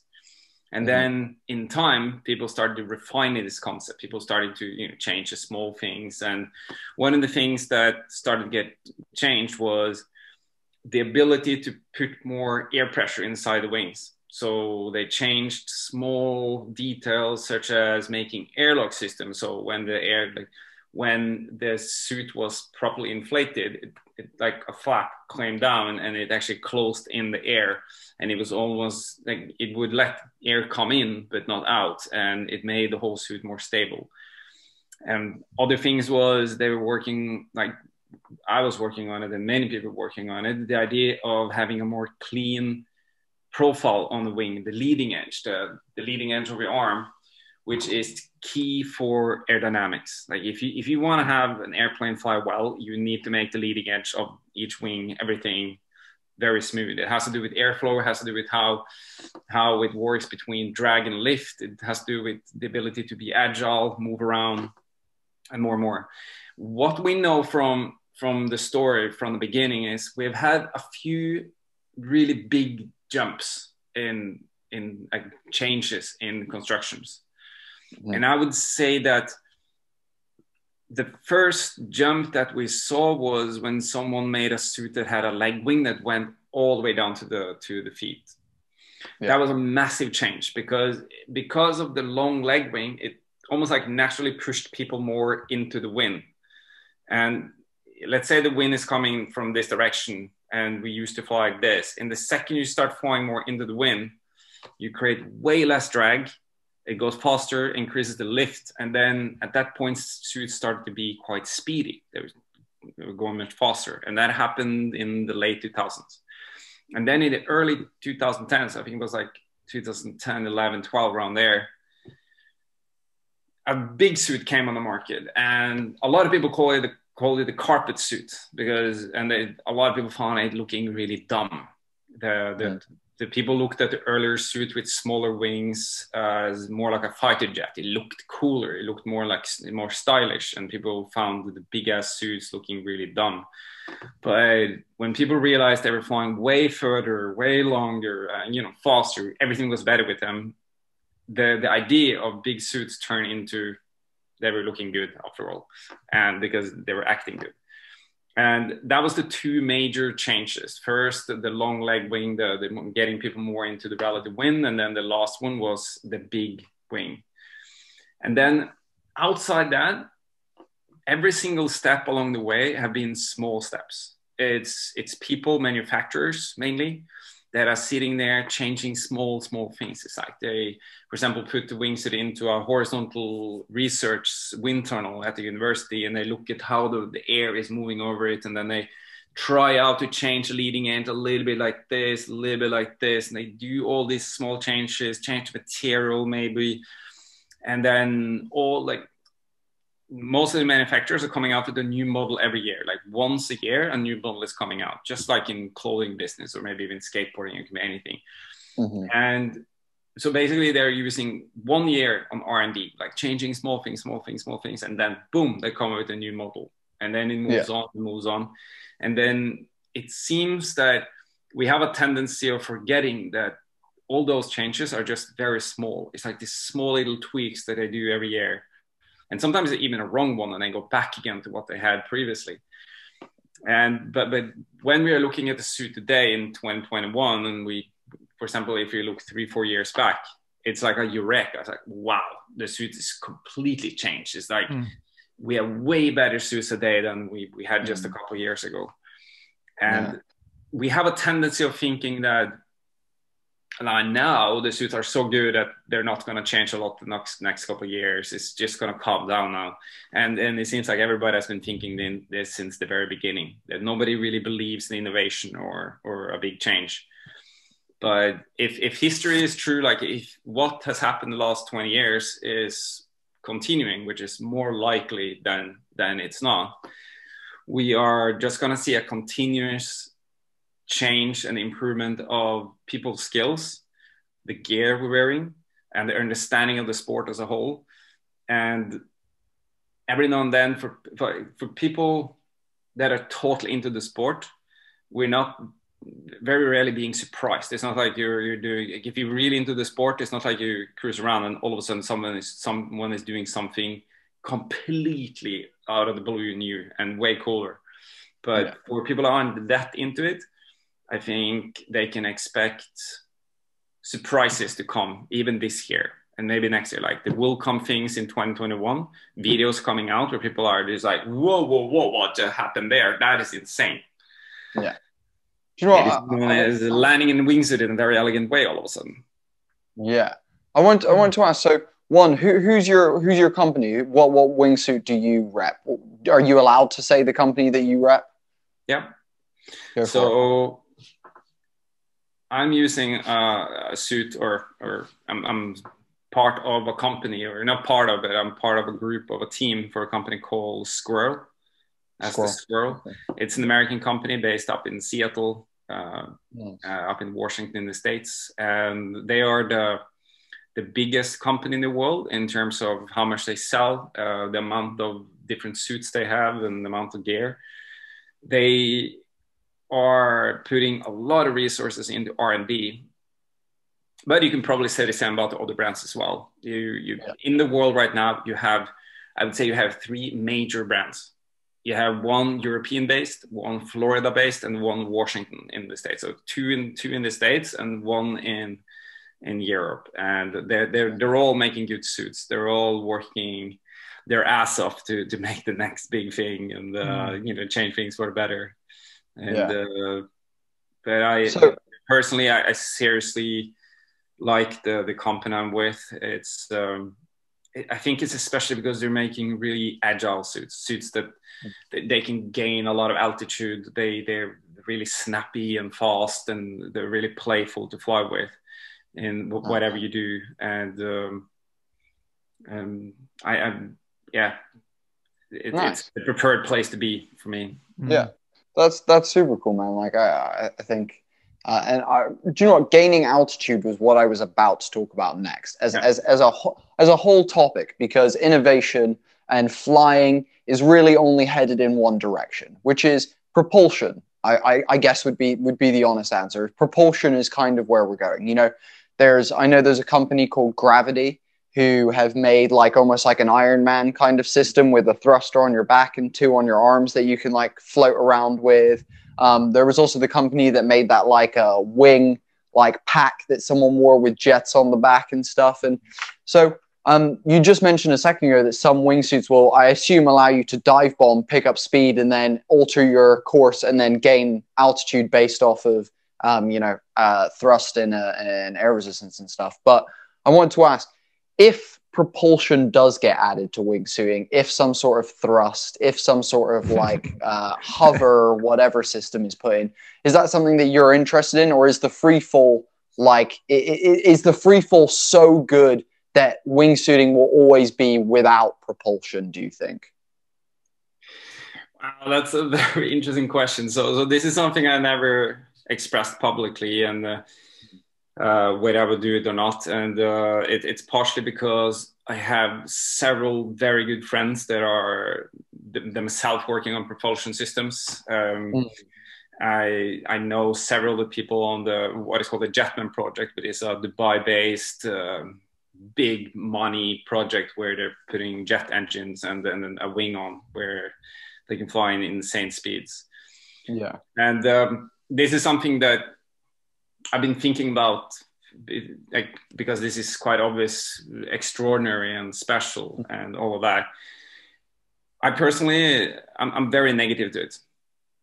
And the reason I'm negative to it is, if you look at base jumping and like jumping a wingsuit in nature, we are people, like humans, with wings, like material that is making us able to jump off and fly, and we are in the environment of birds, of nature, and we're kind of playing on the same rules as them. You know, we don't have an engine, they don't have an engine. Whatever noise we make is just breaking the wind. That's the only noise we really make. Just like birds are also, you can hear them when they zoom by. By putting engines in that environment, you're all of a sudden changing the rules of the whole system. You separate yourself from all other animals out in nature, with whatever consequence that had of noise, scaring them.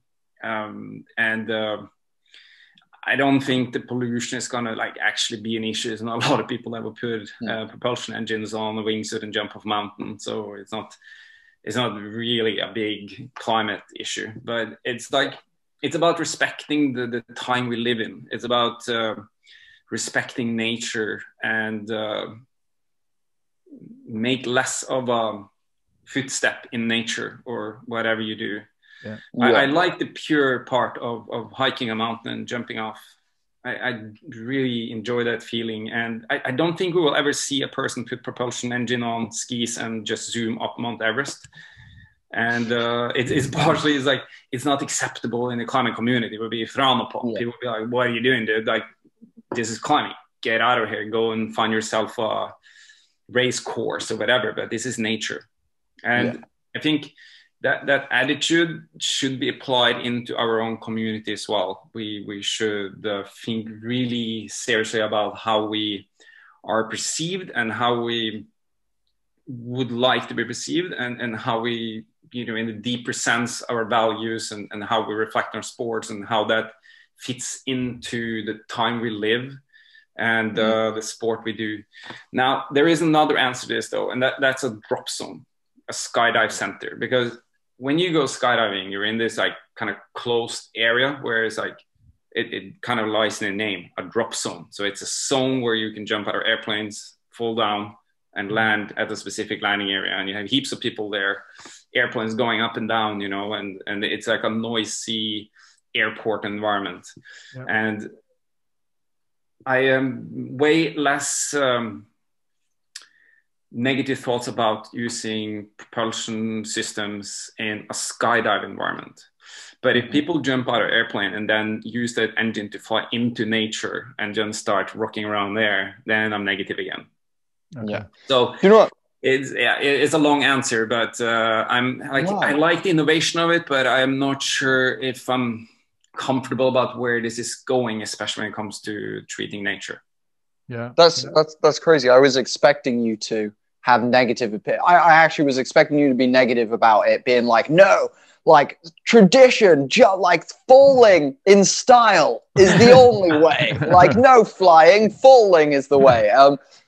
But no, I think I never expected you to say that the nature, the effects that the engines would have on nature. I genuinely never expected you to say that, and I think it's such a strong point because at the end of the day, noise and you're right, especially, and again, I think if you spoke to someone who does maybe wingsuiting or base jumping from a lot more urban environments, I reckon they would probably have a different opinion to you. As someone who has grown up in an alpine area, who loves the like alpine forest, the mountainside, and obviously with all of that, and you know, like when I grew up in America, there's the bears, there's the deer, the elk, you know, there's all the different types of wildlife and flora and fauna that also can be affected. You know, the other thing you're thinking about is you jump off a mountain and you take off with some thrust. That thrust is going to scorch whatever tiny piece of ground that you just jumped off of, you know. So yeah. I get what you're saying. You know, it is actually going to be an effect to nature. And again, something that I hadn't thought about. I would have assumed you would have been negative about the whole flying thing, but no, that's super interesting as well. Nature, the effect on nature. And I like as well that as someone who is competing in a sport that is very nature based, it's cool that you're thinking about that, because again, there's other nature based sports, like there's some whitewater rafting, there's some stuff like that people do where they're not always considering nature, where things get like left behind, there's debris or, you know, stuff like that happens, and it's not always considered in some of those sports. So I appreciate that you, as someone who is out there doing it, is doing that. That's pretty cool. Hey, Espen. Yeah. Do you have a video that you could recommend that we could queue up that could be representative of something that something you're proud of, or something you'd like to show to your supporters or to people that aren't as aware of the sport? One video. I mean, it could be more than one, but let's start with one, and then I have a question for you. Maybe while Bodhi's queuing it up, do you have one that you would would recommend? Yeah. Yes, it's a video. I think one of the nicest videos people can see that really brings into the challenge and the big step it actually is to jump off a mountain with a wingsuit is it's a movie called Point of No Return by Miguel Tan. And I believe you can both find it on YouTube and on Vimeo. And it's a video or a short documentary, short movie about my girlfriend's very first wingsuit base jump. Oh, wow. And Miguel Tan is a really quite amazing director and movie maker. And he made this like really short piece that has been very popular. It's been seen on many different film festivals around the world, and it's very popular online as well. Like, even though it's not that spectacular, it's not like this crazy flying happening. There isn't good flying in it, but it's about how it's built up, like the fear, the management of risk, and the big choice it is, like to actually step off. And because she knows, as everybody else knows, is that in the second you lean forward and you can't change your mind, that's like a tipping point that is so scary. It's horribly scary. Yeah. It's like this moment that a friend of mine talked about as too late to turn, but too early to panic. But it's weird because your feet are still on the ground, but you lean too much forward. So you have to go. There's no choice, turning back. And that movie is all about that, and really enlightens why this sport is so interesting and why it's so scary. Okay. I've got it loaded. I can screenshot that one. Before you do, let me just ask this wacky question. Go for it, Tom. Okay, so you know how there's some animals, right? That I'm picturing dolphins that sometimes will follow a boat, or like if you're scuba diving or something like that, you'll have some fish that mess around with you and all of that. Have you ever had? I don't even know if this is even a thing. Have you ever had an experience where you're up there, you're bombing it, and you look over and there's like, I don't know, a falcon or something that's just like looking over at you, and then and or like just any interaction with birds up in the sky that you're surprised by, I guess. I have personally never had an experience in free fall or under canopy, but there has been some. And what we know is that we fly too fast. I don't think the birds would be particularly interested flying, like maxing out their flying speed so hard to keep up with us. We might appear a bit scary, I think, or they wouldn't really find an interest in us. But when we're hanging under canopy, everything is going slower. And there are numerous of videos out there of different kinds of birds that are flying up to people that are under a paraglider or a skydive canopy or base canopy, where they come up and they're really curious and they're kind of looking at you and they're like wondering what's going on here, what kind of flying thing are you? And those videos are quite fun to watch because for the person that is piloting the canopy, it's an amazing nature experience. It doesn't happen often, and it's like being leveled with a bird for a little short moment. You know what I mean? It's quite a unique moment.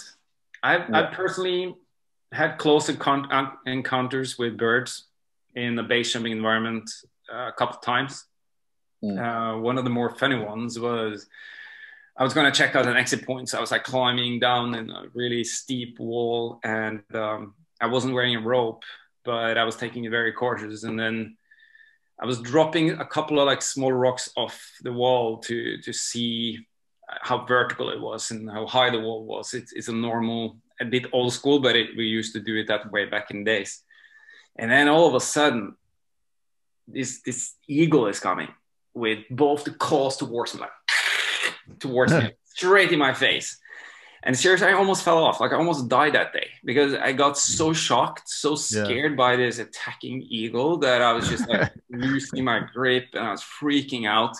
And it stopped like a couple of meters away from me. It just moved away. And I believe it was just trying to scare me away. It probably had some little kids over there, or I was definitely threatening its environment and I wasn't aware of it being there.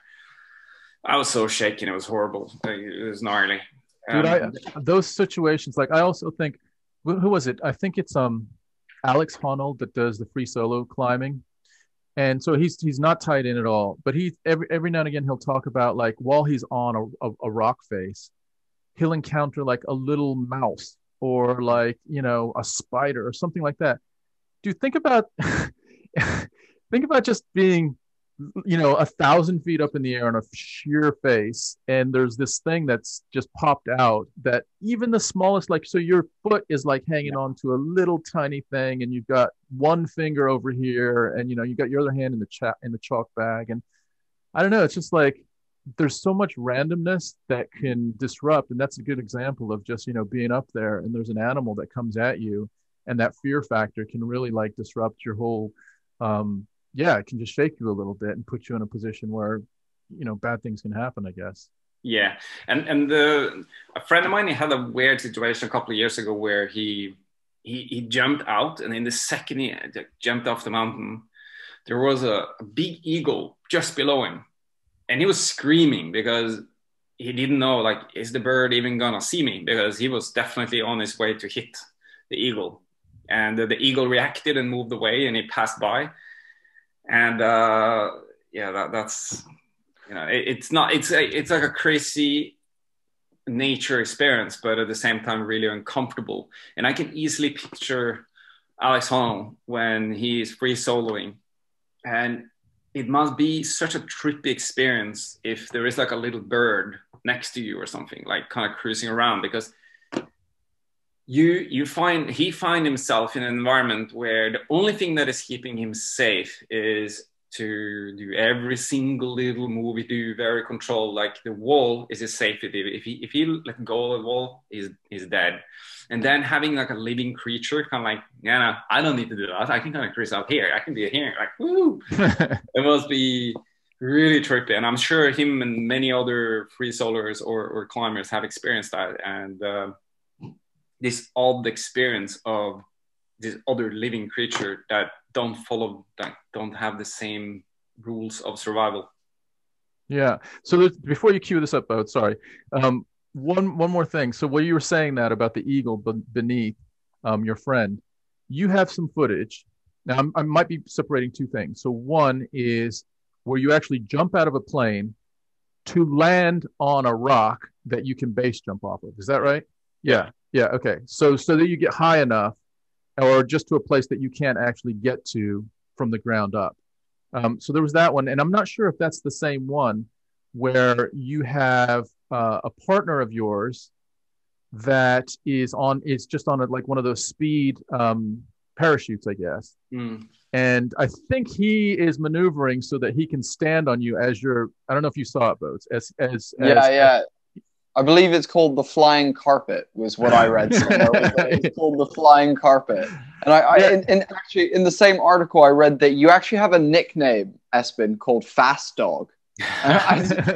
This article, I don't know what was going on with this article, but it sounds great. Yeah, exactly. So, dude, you're a big proponent of like safety, and I get all that shit. But, bro, look, man, there's a dude standing on you. You're bombing it, I don't know, let's say 80, 90 miles an hour. You're doing this. Like, talk us through that whole, like, whose idea was that? How many drinks did you guys have? Like, when like, talk us through that thing, dude. So that's crazier than crazy. So this all comes back to that. This is actually quite popular in skydiving. And this is some years ago. And we were already doing it jumping out of airplanes where he was jumping out first, opening his canopy and kind of setting up everything. And this is a tiny little super fast canopy. Yeah. And then when he was ready, I jumped out with my wingsuit and I flew over to him. So what happens is that I need to fly almost as slow as I possibly can. And he fly as fast as he possibly can. And then it kind of like matches, and we can actually fly relative to each other and cruise around, one in the canopy and one in the wingsuit. And it's a really trippy thing because the guy I have next to me, he can just land as he is now. Like, he's going to land that way, but I'm dying if I land now. I have to open my parachute first and then land. And then we knew that we can fly together. We knew that we can dock, like, you know, have a little handshake, or him taking his feet underneath my backpack, the rig on my back when I fly. Like, we figured out all of that. And we also knew that, okay, we can do this fairly quick if we have the setup right.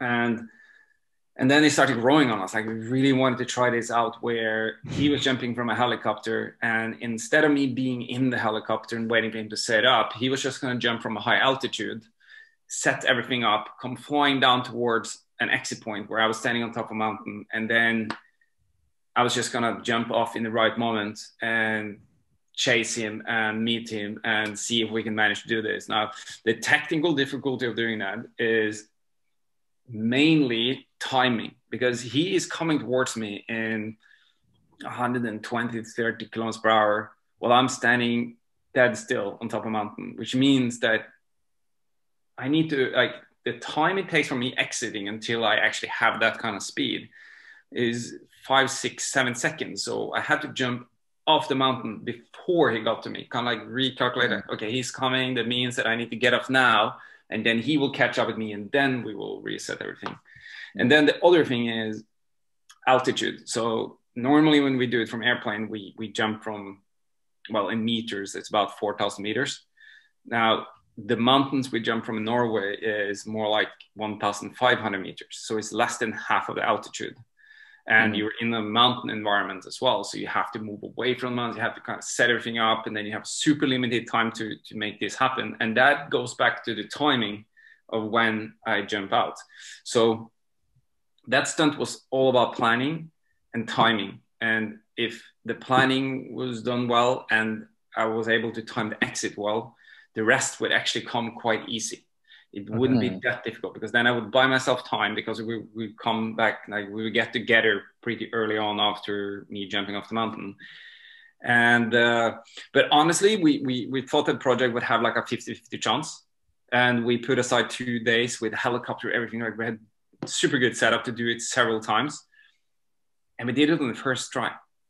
And I remember it was really odd. It was almost like this anti-climax moment, because we thought it was just gonna, okay, we try once, we do our best, and then we land and we reassess and we learn from it. And then I jumped out and it was like, oh my God, click. It just basically clicked on me immediately. And I was just on intercom with him, and we were both just like mind blown. We didn't really know what to say. It was just like, well, what happened now? We just did it. And when you landed, there was like, you guys were so jacked, like you were jumping up and like you were really, really excited because I guess, well, first time. That's amazing. So when you had him on you, does that change your the technical flying, or was he lightly on you? Because it looked like he was like, his legs were like pretty much set on you. I have fully, like, it's funny because in the second his legs are locked underneath my backpack, the rig, I lose all ability to control flying. It's like I can't turn, I can't do anything. He's the master of choosing where to go. Oh shit! So is he flying you basically at that point? Yeah. Oh, I did. So it does not come across that way. It come across as like you were flying and he was balancing on you, and you still had ability. Oh, so he clicked It's actually in. the opposite. He is basically just clicking his feet under, and all I can do is just to keep my legs and arms straight out. And because if I just relax, it's going to be super heavy. If I start sinking in, he will need to hold me up with his legs. So that's not going to be comfortable. So I just need to kind of make that pressure or deep pressure between us as light as possible while flying well. Yeah. And then hope that he's making good decisions, because I'm just a passenger, basically. I remember like at the moment where you guys had to release, you were like, okay, that's enough, or something. I don't know if it was in like Norwegian or whatever, but you're like, okay, we're done now. Like you get off of me so I can manage my shit. It was, I think I was asking him to let go of me. And actually he kept on going a little bit further, and I was like, dude, get off. Yeah, exactly. Yeah. I was getting uncomfortable. Amazing. Espen, do you know, I'll follow with maybe one final one before we do this. I've heard of one thing, like, so I've not done much within the world of wingsuiting or research within it. I actually, as a young guy, I showed Tom and Tracy like when I was like 14, 15, I was showing Tom and Tracy videos, like early GoPro videos when it was like the GoPro 2 and stuff like that, of like really early like wingsuiting stuff. I've heard, I'm not sure if I get this right, but I want to say that there's a line called the Death Star. Is that accurate? Is there a place called Death Star or something like that where it's called the Death Star? Yeah, it is. I've heard it super gnarly. Have you done that? Have you partaken in that line? I honestly, I don't know if I've done it. And since I don't really know, I would assume that I've never done the Death Star line. And where is the Death Star now? I've been, you know, I'm based in Norway, and it's amazing to jump here. So I spend, I would say, 90% of my base jumping time up in Norway, and then every now and then I go down to the Alps, down into France or Switzerland or Italy, and I go jumping there. And the irony in those trips is that they're mostly projects. It's like I'm being hired to film someone, or I have this specific reason to go there purely professionally. And I go there and I film and I go home. And to go there and truly explore all the different lines and really like get familiar with the area, you don't want to go there on a job. You want to go there and spend a month just being on a vacation, base jumping everything you find, and you know, get to know people properly. And I haven't fully done that in my life, and it kind of annoys me that I haven't spent more time in the Alps, because seriously, the best wingsuit base jumping you can do in the world is in the European Alps. That's like the place to go to.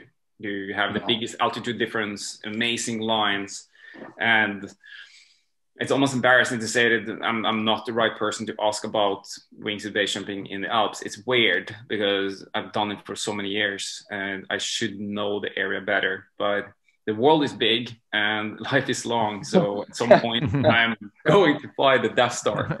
Nice. Dude, the image of the Death Star, like, look, dude, the image of the Death Star, come on, man. Like, you know, I can pull up an image. I've Googled it. Do you want me to pull up an image of the line? Yeah, I'm pretty sure. One second. Let me see what I can do here. There's also one that you showed us, Bodes, way back in the day where it was just like a rock arch and guys were bombing. Yeah, that was crazy as well. That's what he's going to go. Wow, that's a Death Star. Yeah. No, first of all, I've never jumped the Death Star. I believe it's a pretty new line. It's kind of like popped up the last 6, 7, 8 years. Mm-hmm. Like at least truly. It's like a deep, narrow canyon. And it looks super badass. I think it is in Italy. Okay. I might be mistaken. But there are some really cool videos of people flying that line. I know that the GoPro Bomb Squad have done a couple of jumps there. They're really cool. And point of no return. That's my This girl. is the video. This is the video you're talking about. Yes. Are you cool? So I'll just hit play on this. I'm gonna quickly run to the loo while we do that, and then when the video finishes, we'll maybe have a couple more questions and then round it out. What do you guys think? We've hit the 2-hour mark. How's that sound? That sounds great. Yeah, that sounds great. Cool.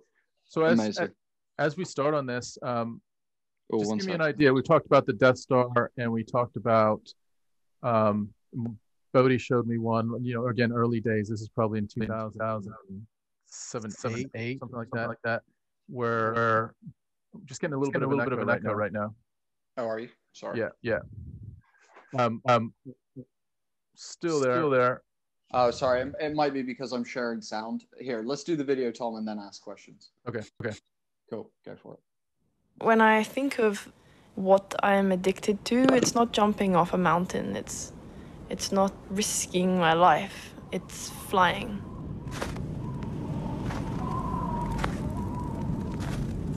Oh man. And then the moment that you step off further than you can go back, kind of like if you jump into a really, really cold river, and the moment you like commit to step off the rock and you can't go back to the rock anymore, and you're like, oh fuck, this is gonna be cold. 3, 2, 1.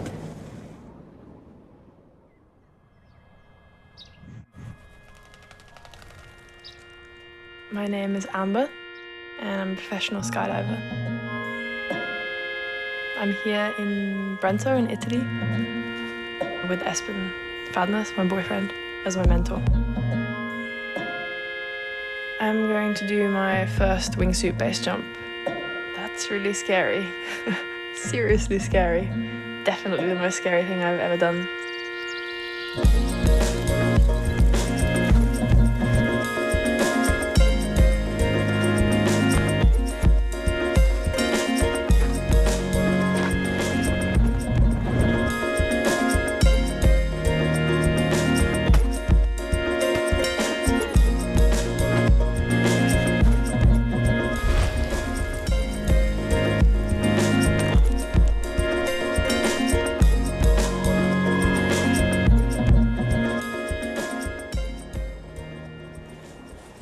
What is making you nervous? I don't know.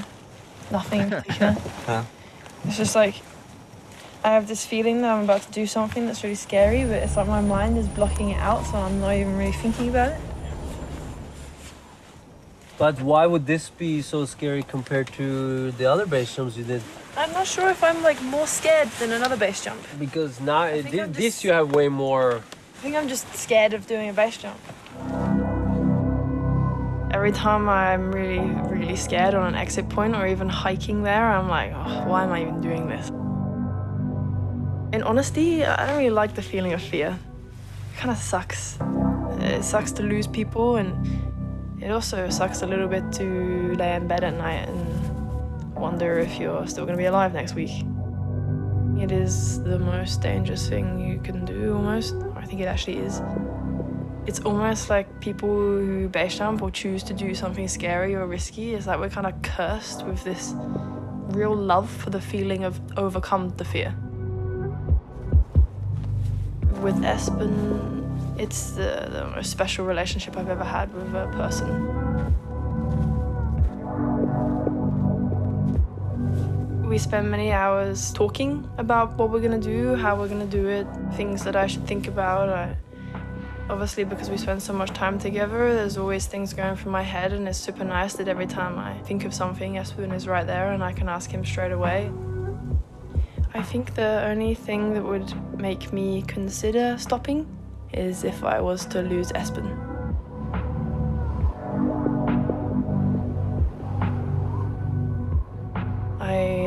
I can't justify sitting at home and not going out and doing something that inspires me. That to me, it might sound cliche, but that to me is way more risky than just going out and breathing and living.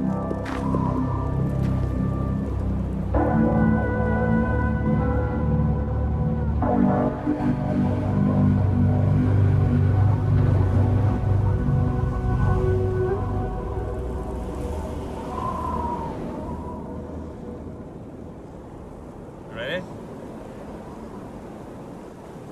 Yeah. All right. Okay. 3, 2. My fucking heart is beating right now. I don't know about you guys. I just want to say my heart is beating so fast right now. One Holy thing shit. one thing that was really interesting is still echoing. I'm not. Yeah, it's just because we're sharing sound. All right, go for it then. This is popular. 1. Oh.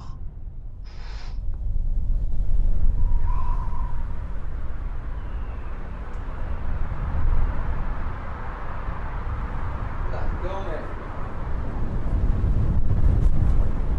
To be able to fly as a human and actually learn and progress and understand all the movements and how that works gives me a focus and a direction.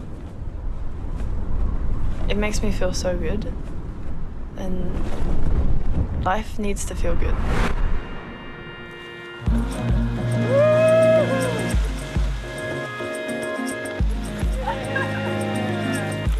Oh my God.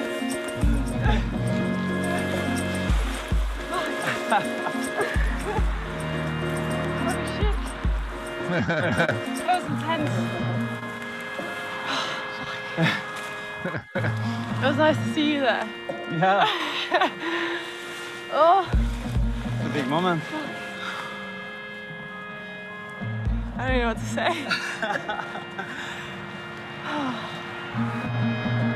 I'm shaking.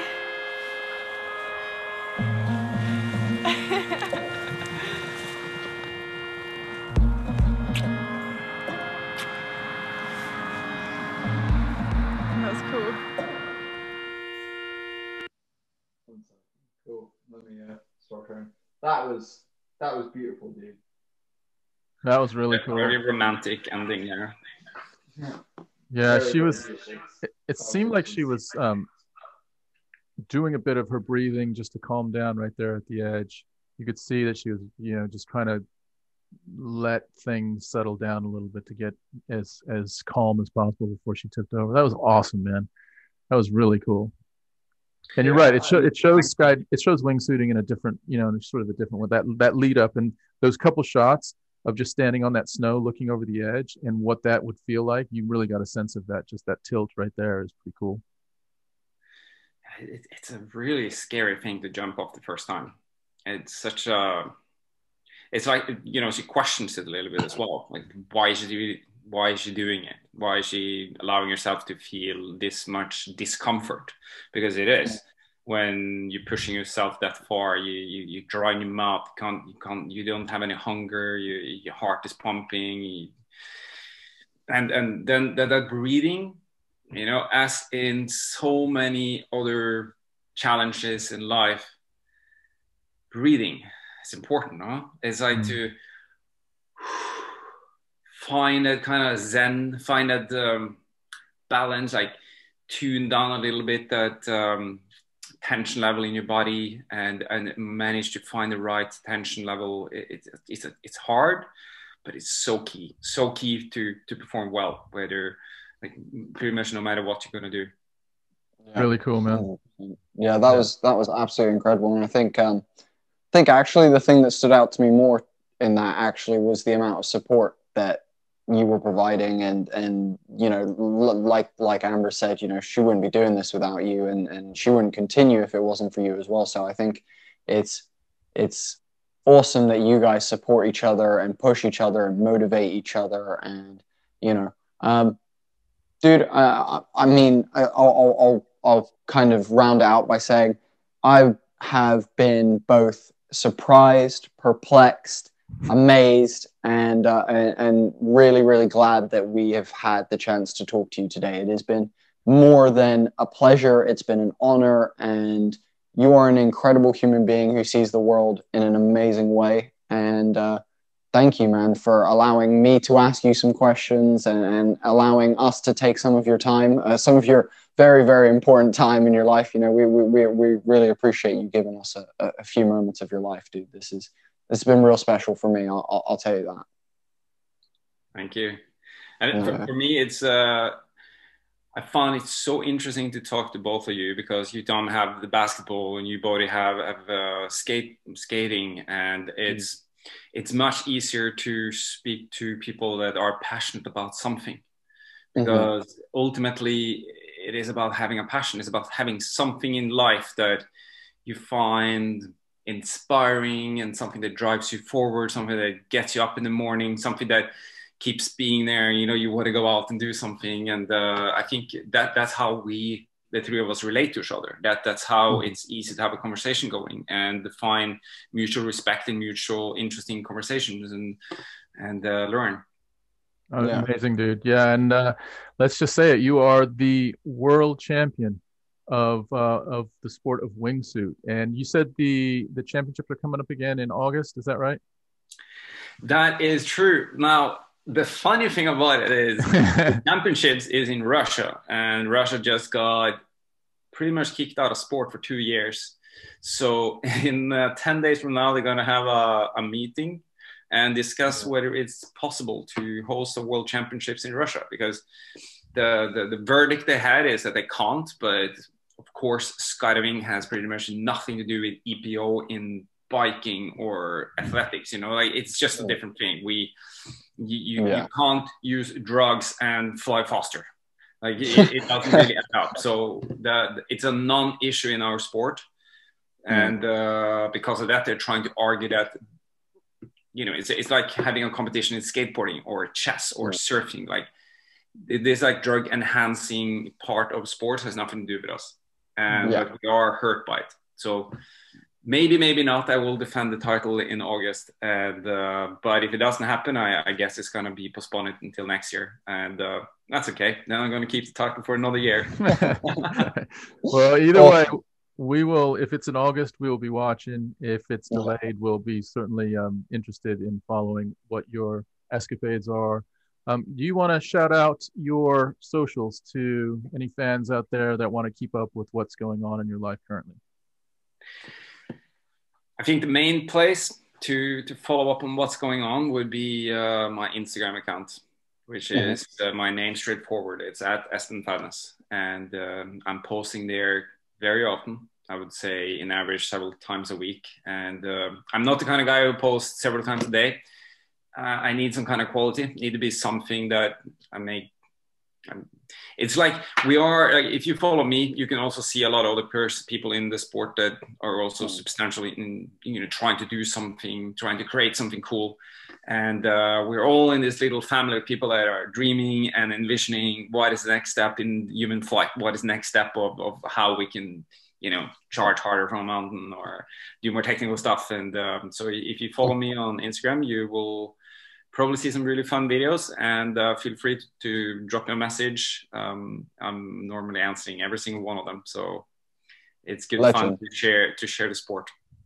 Legend. Well, guys, you know what it is. This has been the very first podcast of season 2 of Homie and the Dude. And boy, it was a banger to start season 2 off with. So thank you so much, Espen. It's been an absolute pleasure. As always, guys, hit us with a like and follow on Facebook, a subscribe on YouTube, and a follow on Instagram. All of that really, really helps us out. And guys, if you can, share one of our podcasts on your social media. You never know who would love to hear Espen talk about wingsuiting in your life. So please share it out, guys. We really, really appreciate it. Thanks, Espen. Thanks, Espen. Thank you. All right. Take care, man. Cheers. Right. We're chugging through. We're loving doing this stuff for you guys. If you want to support us, if you want to make sure that we can keep getting, better quality set, better quality lights, make the filming better. Bigger batteries for the camera. Bigger batteries for the camera. Yes. All that kind of stuff. You can do that by just liking, following the page, and subscribing to the YouTube channel. That is what really makes a difference to us.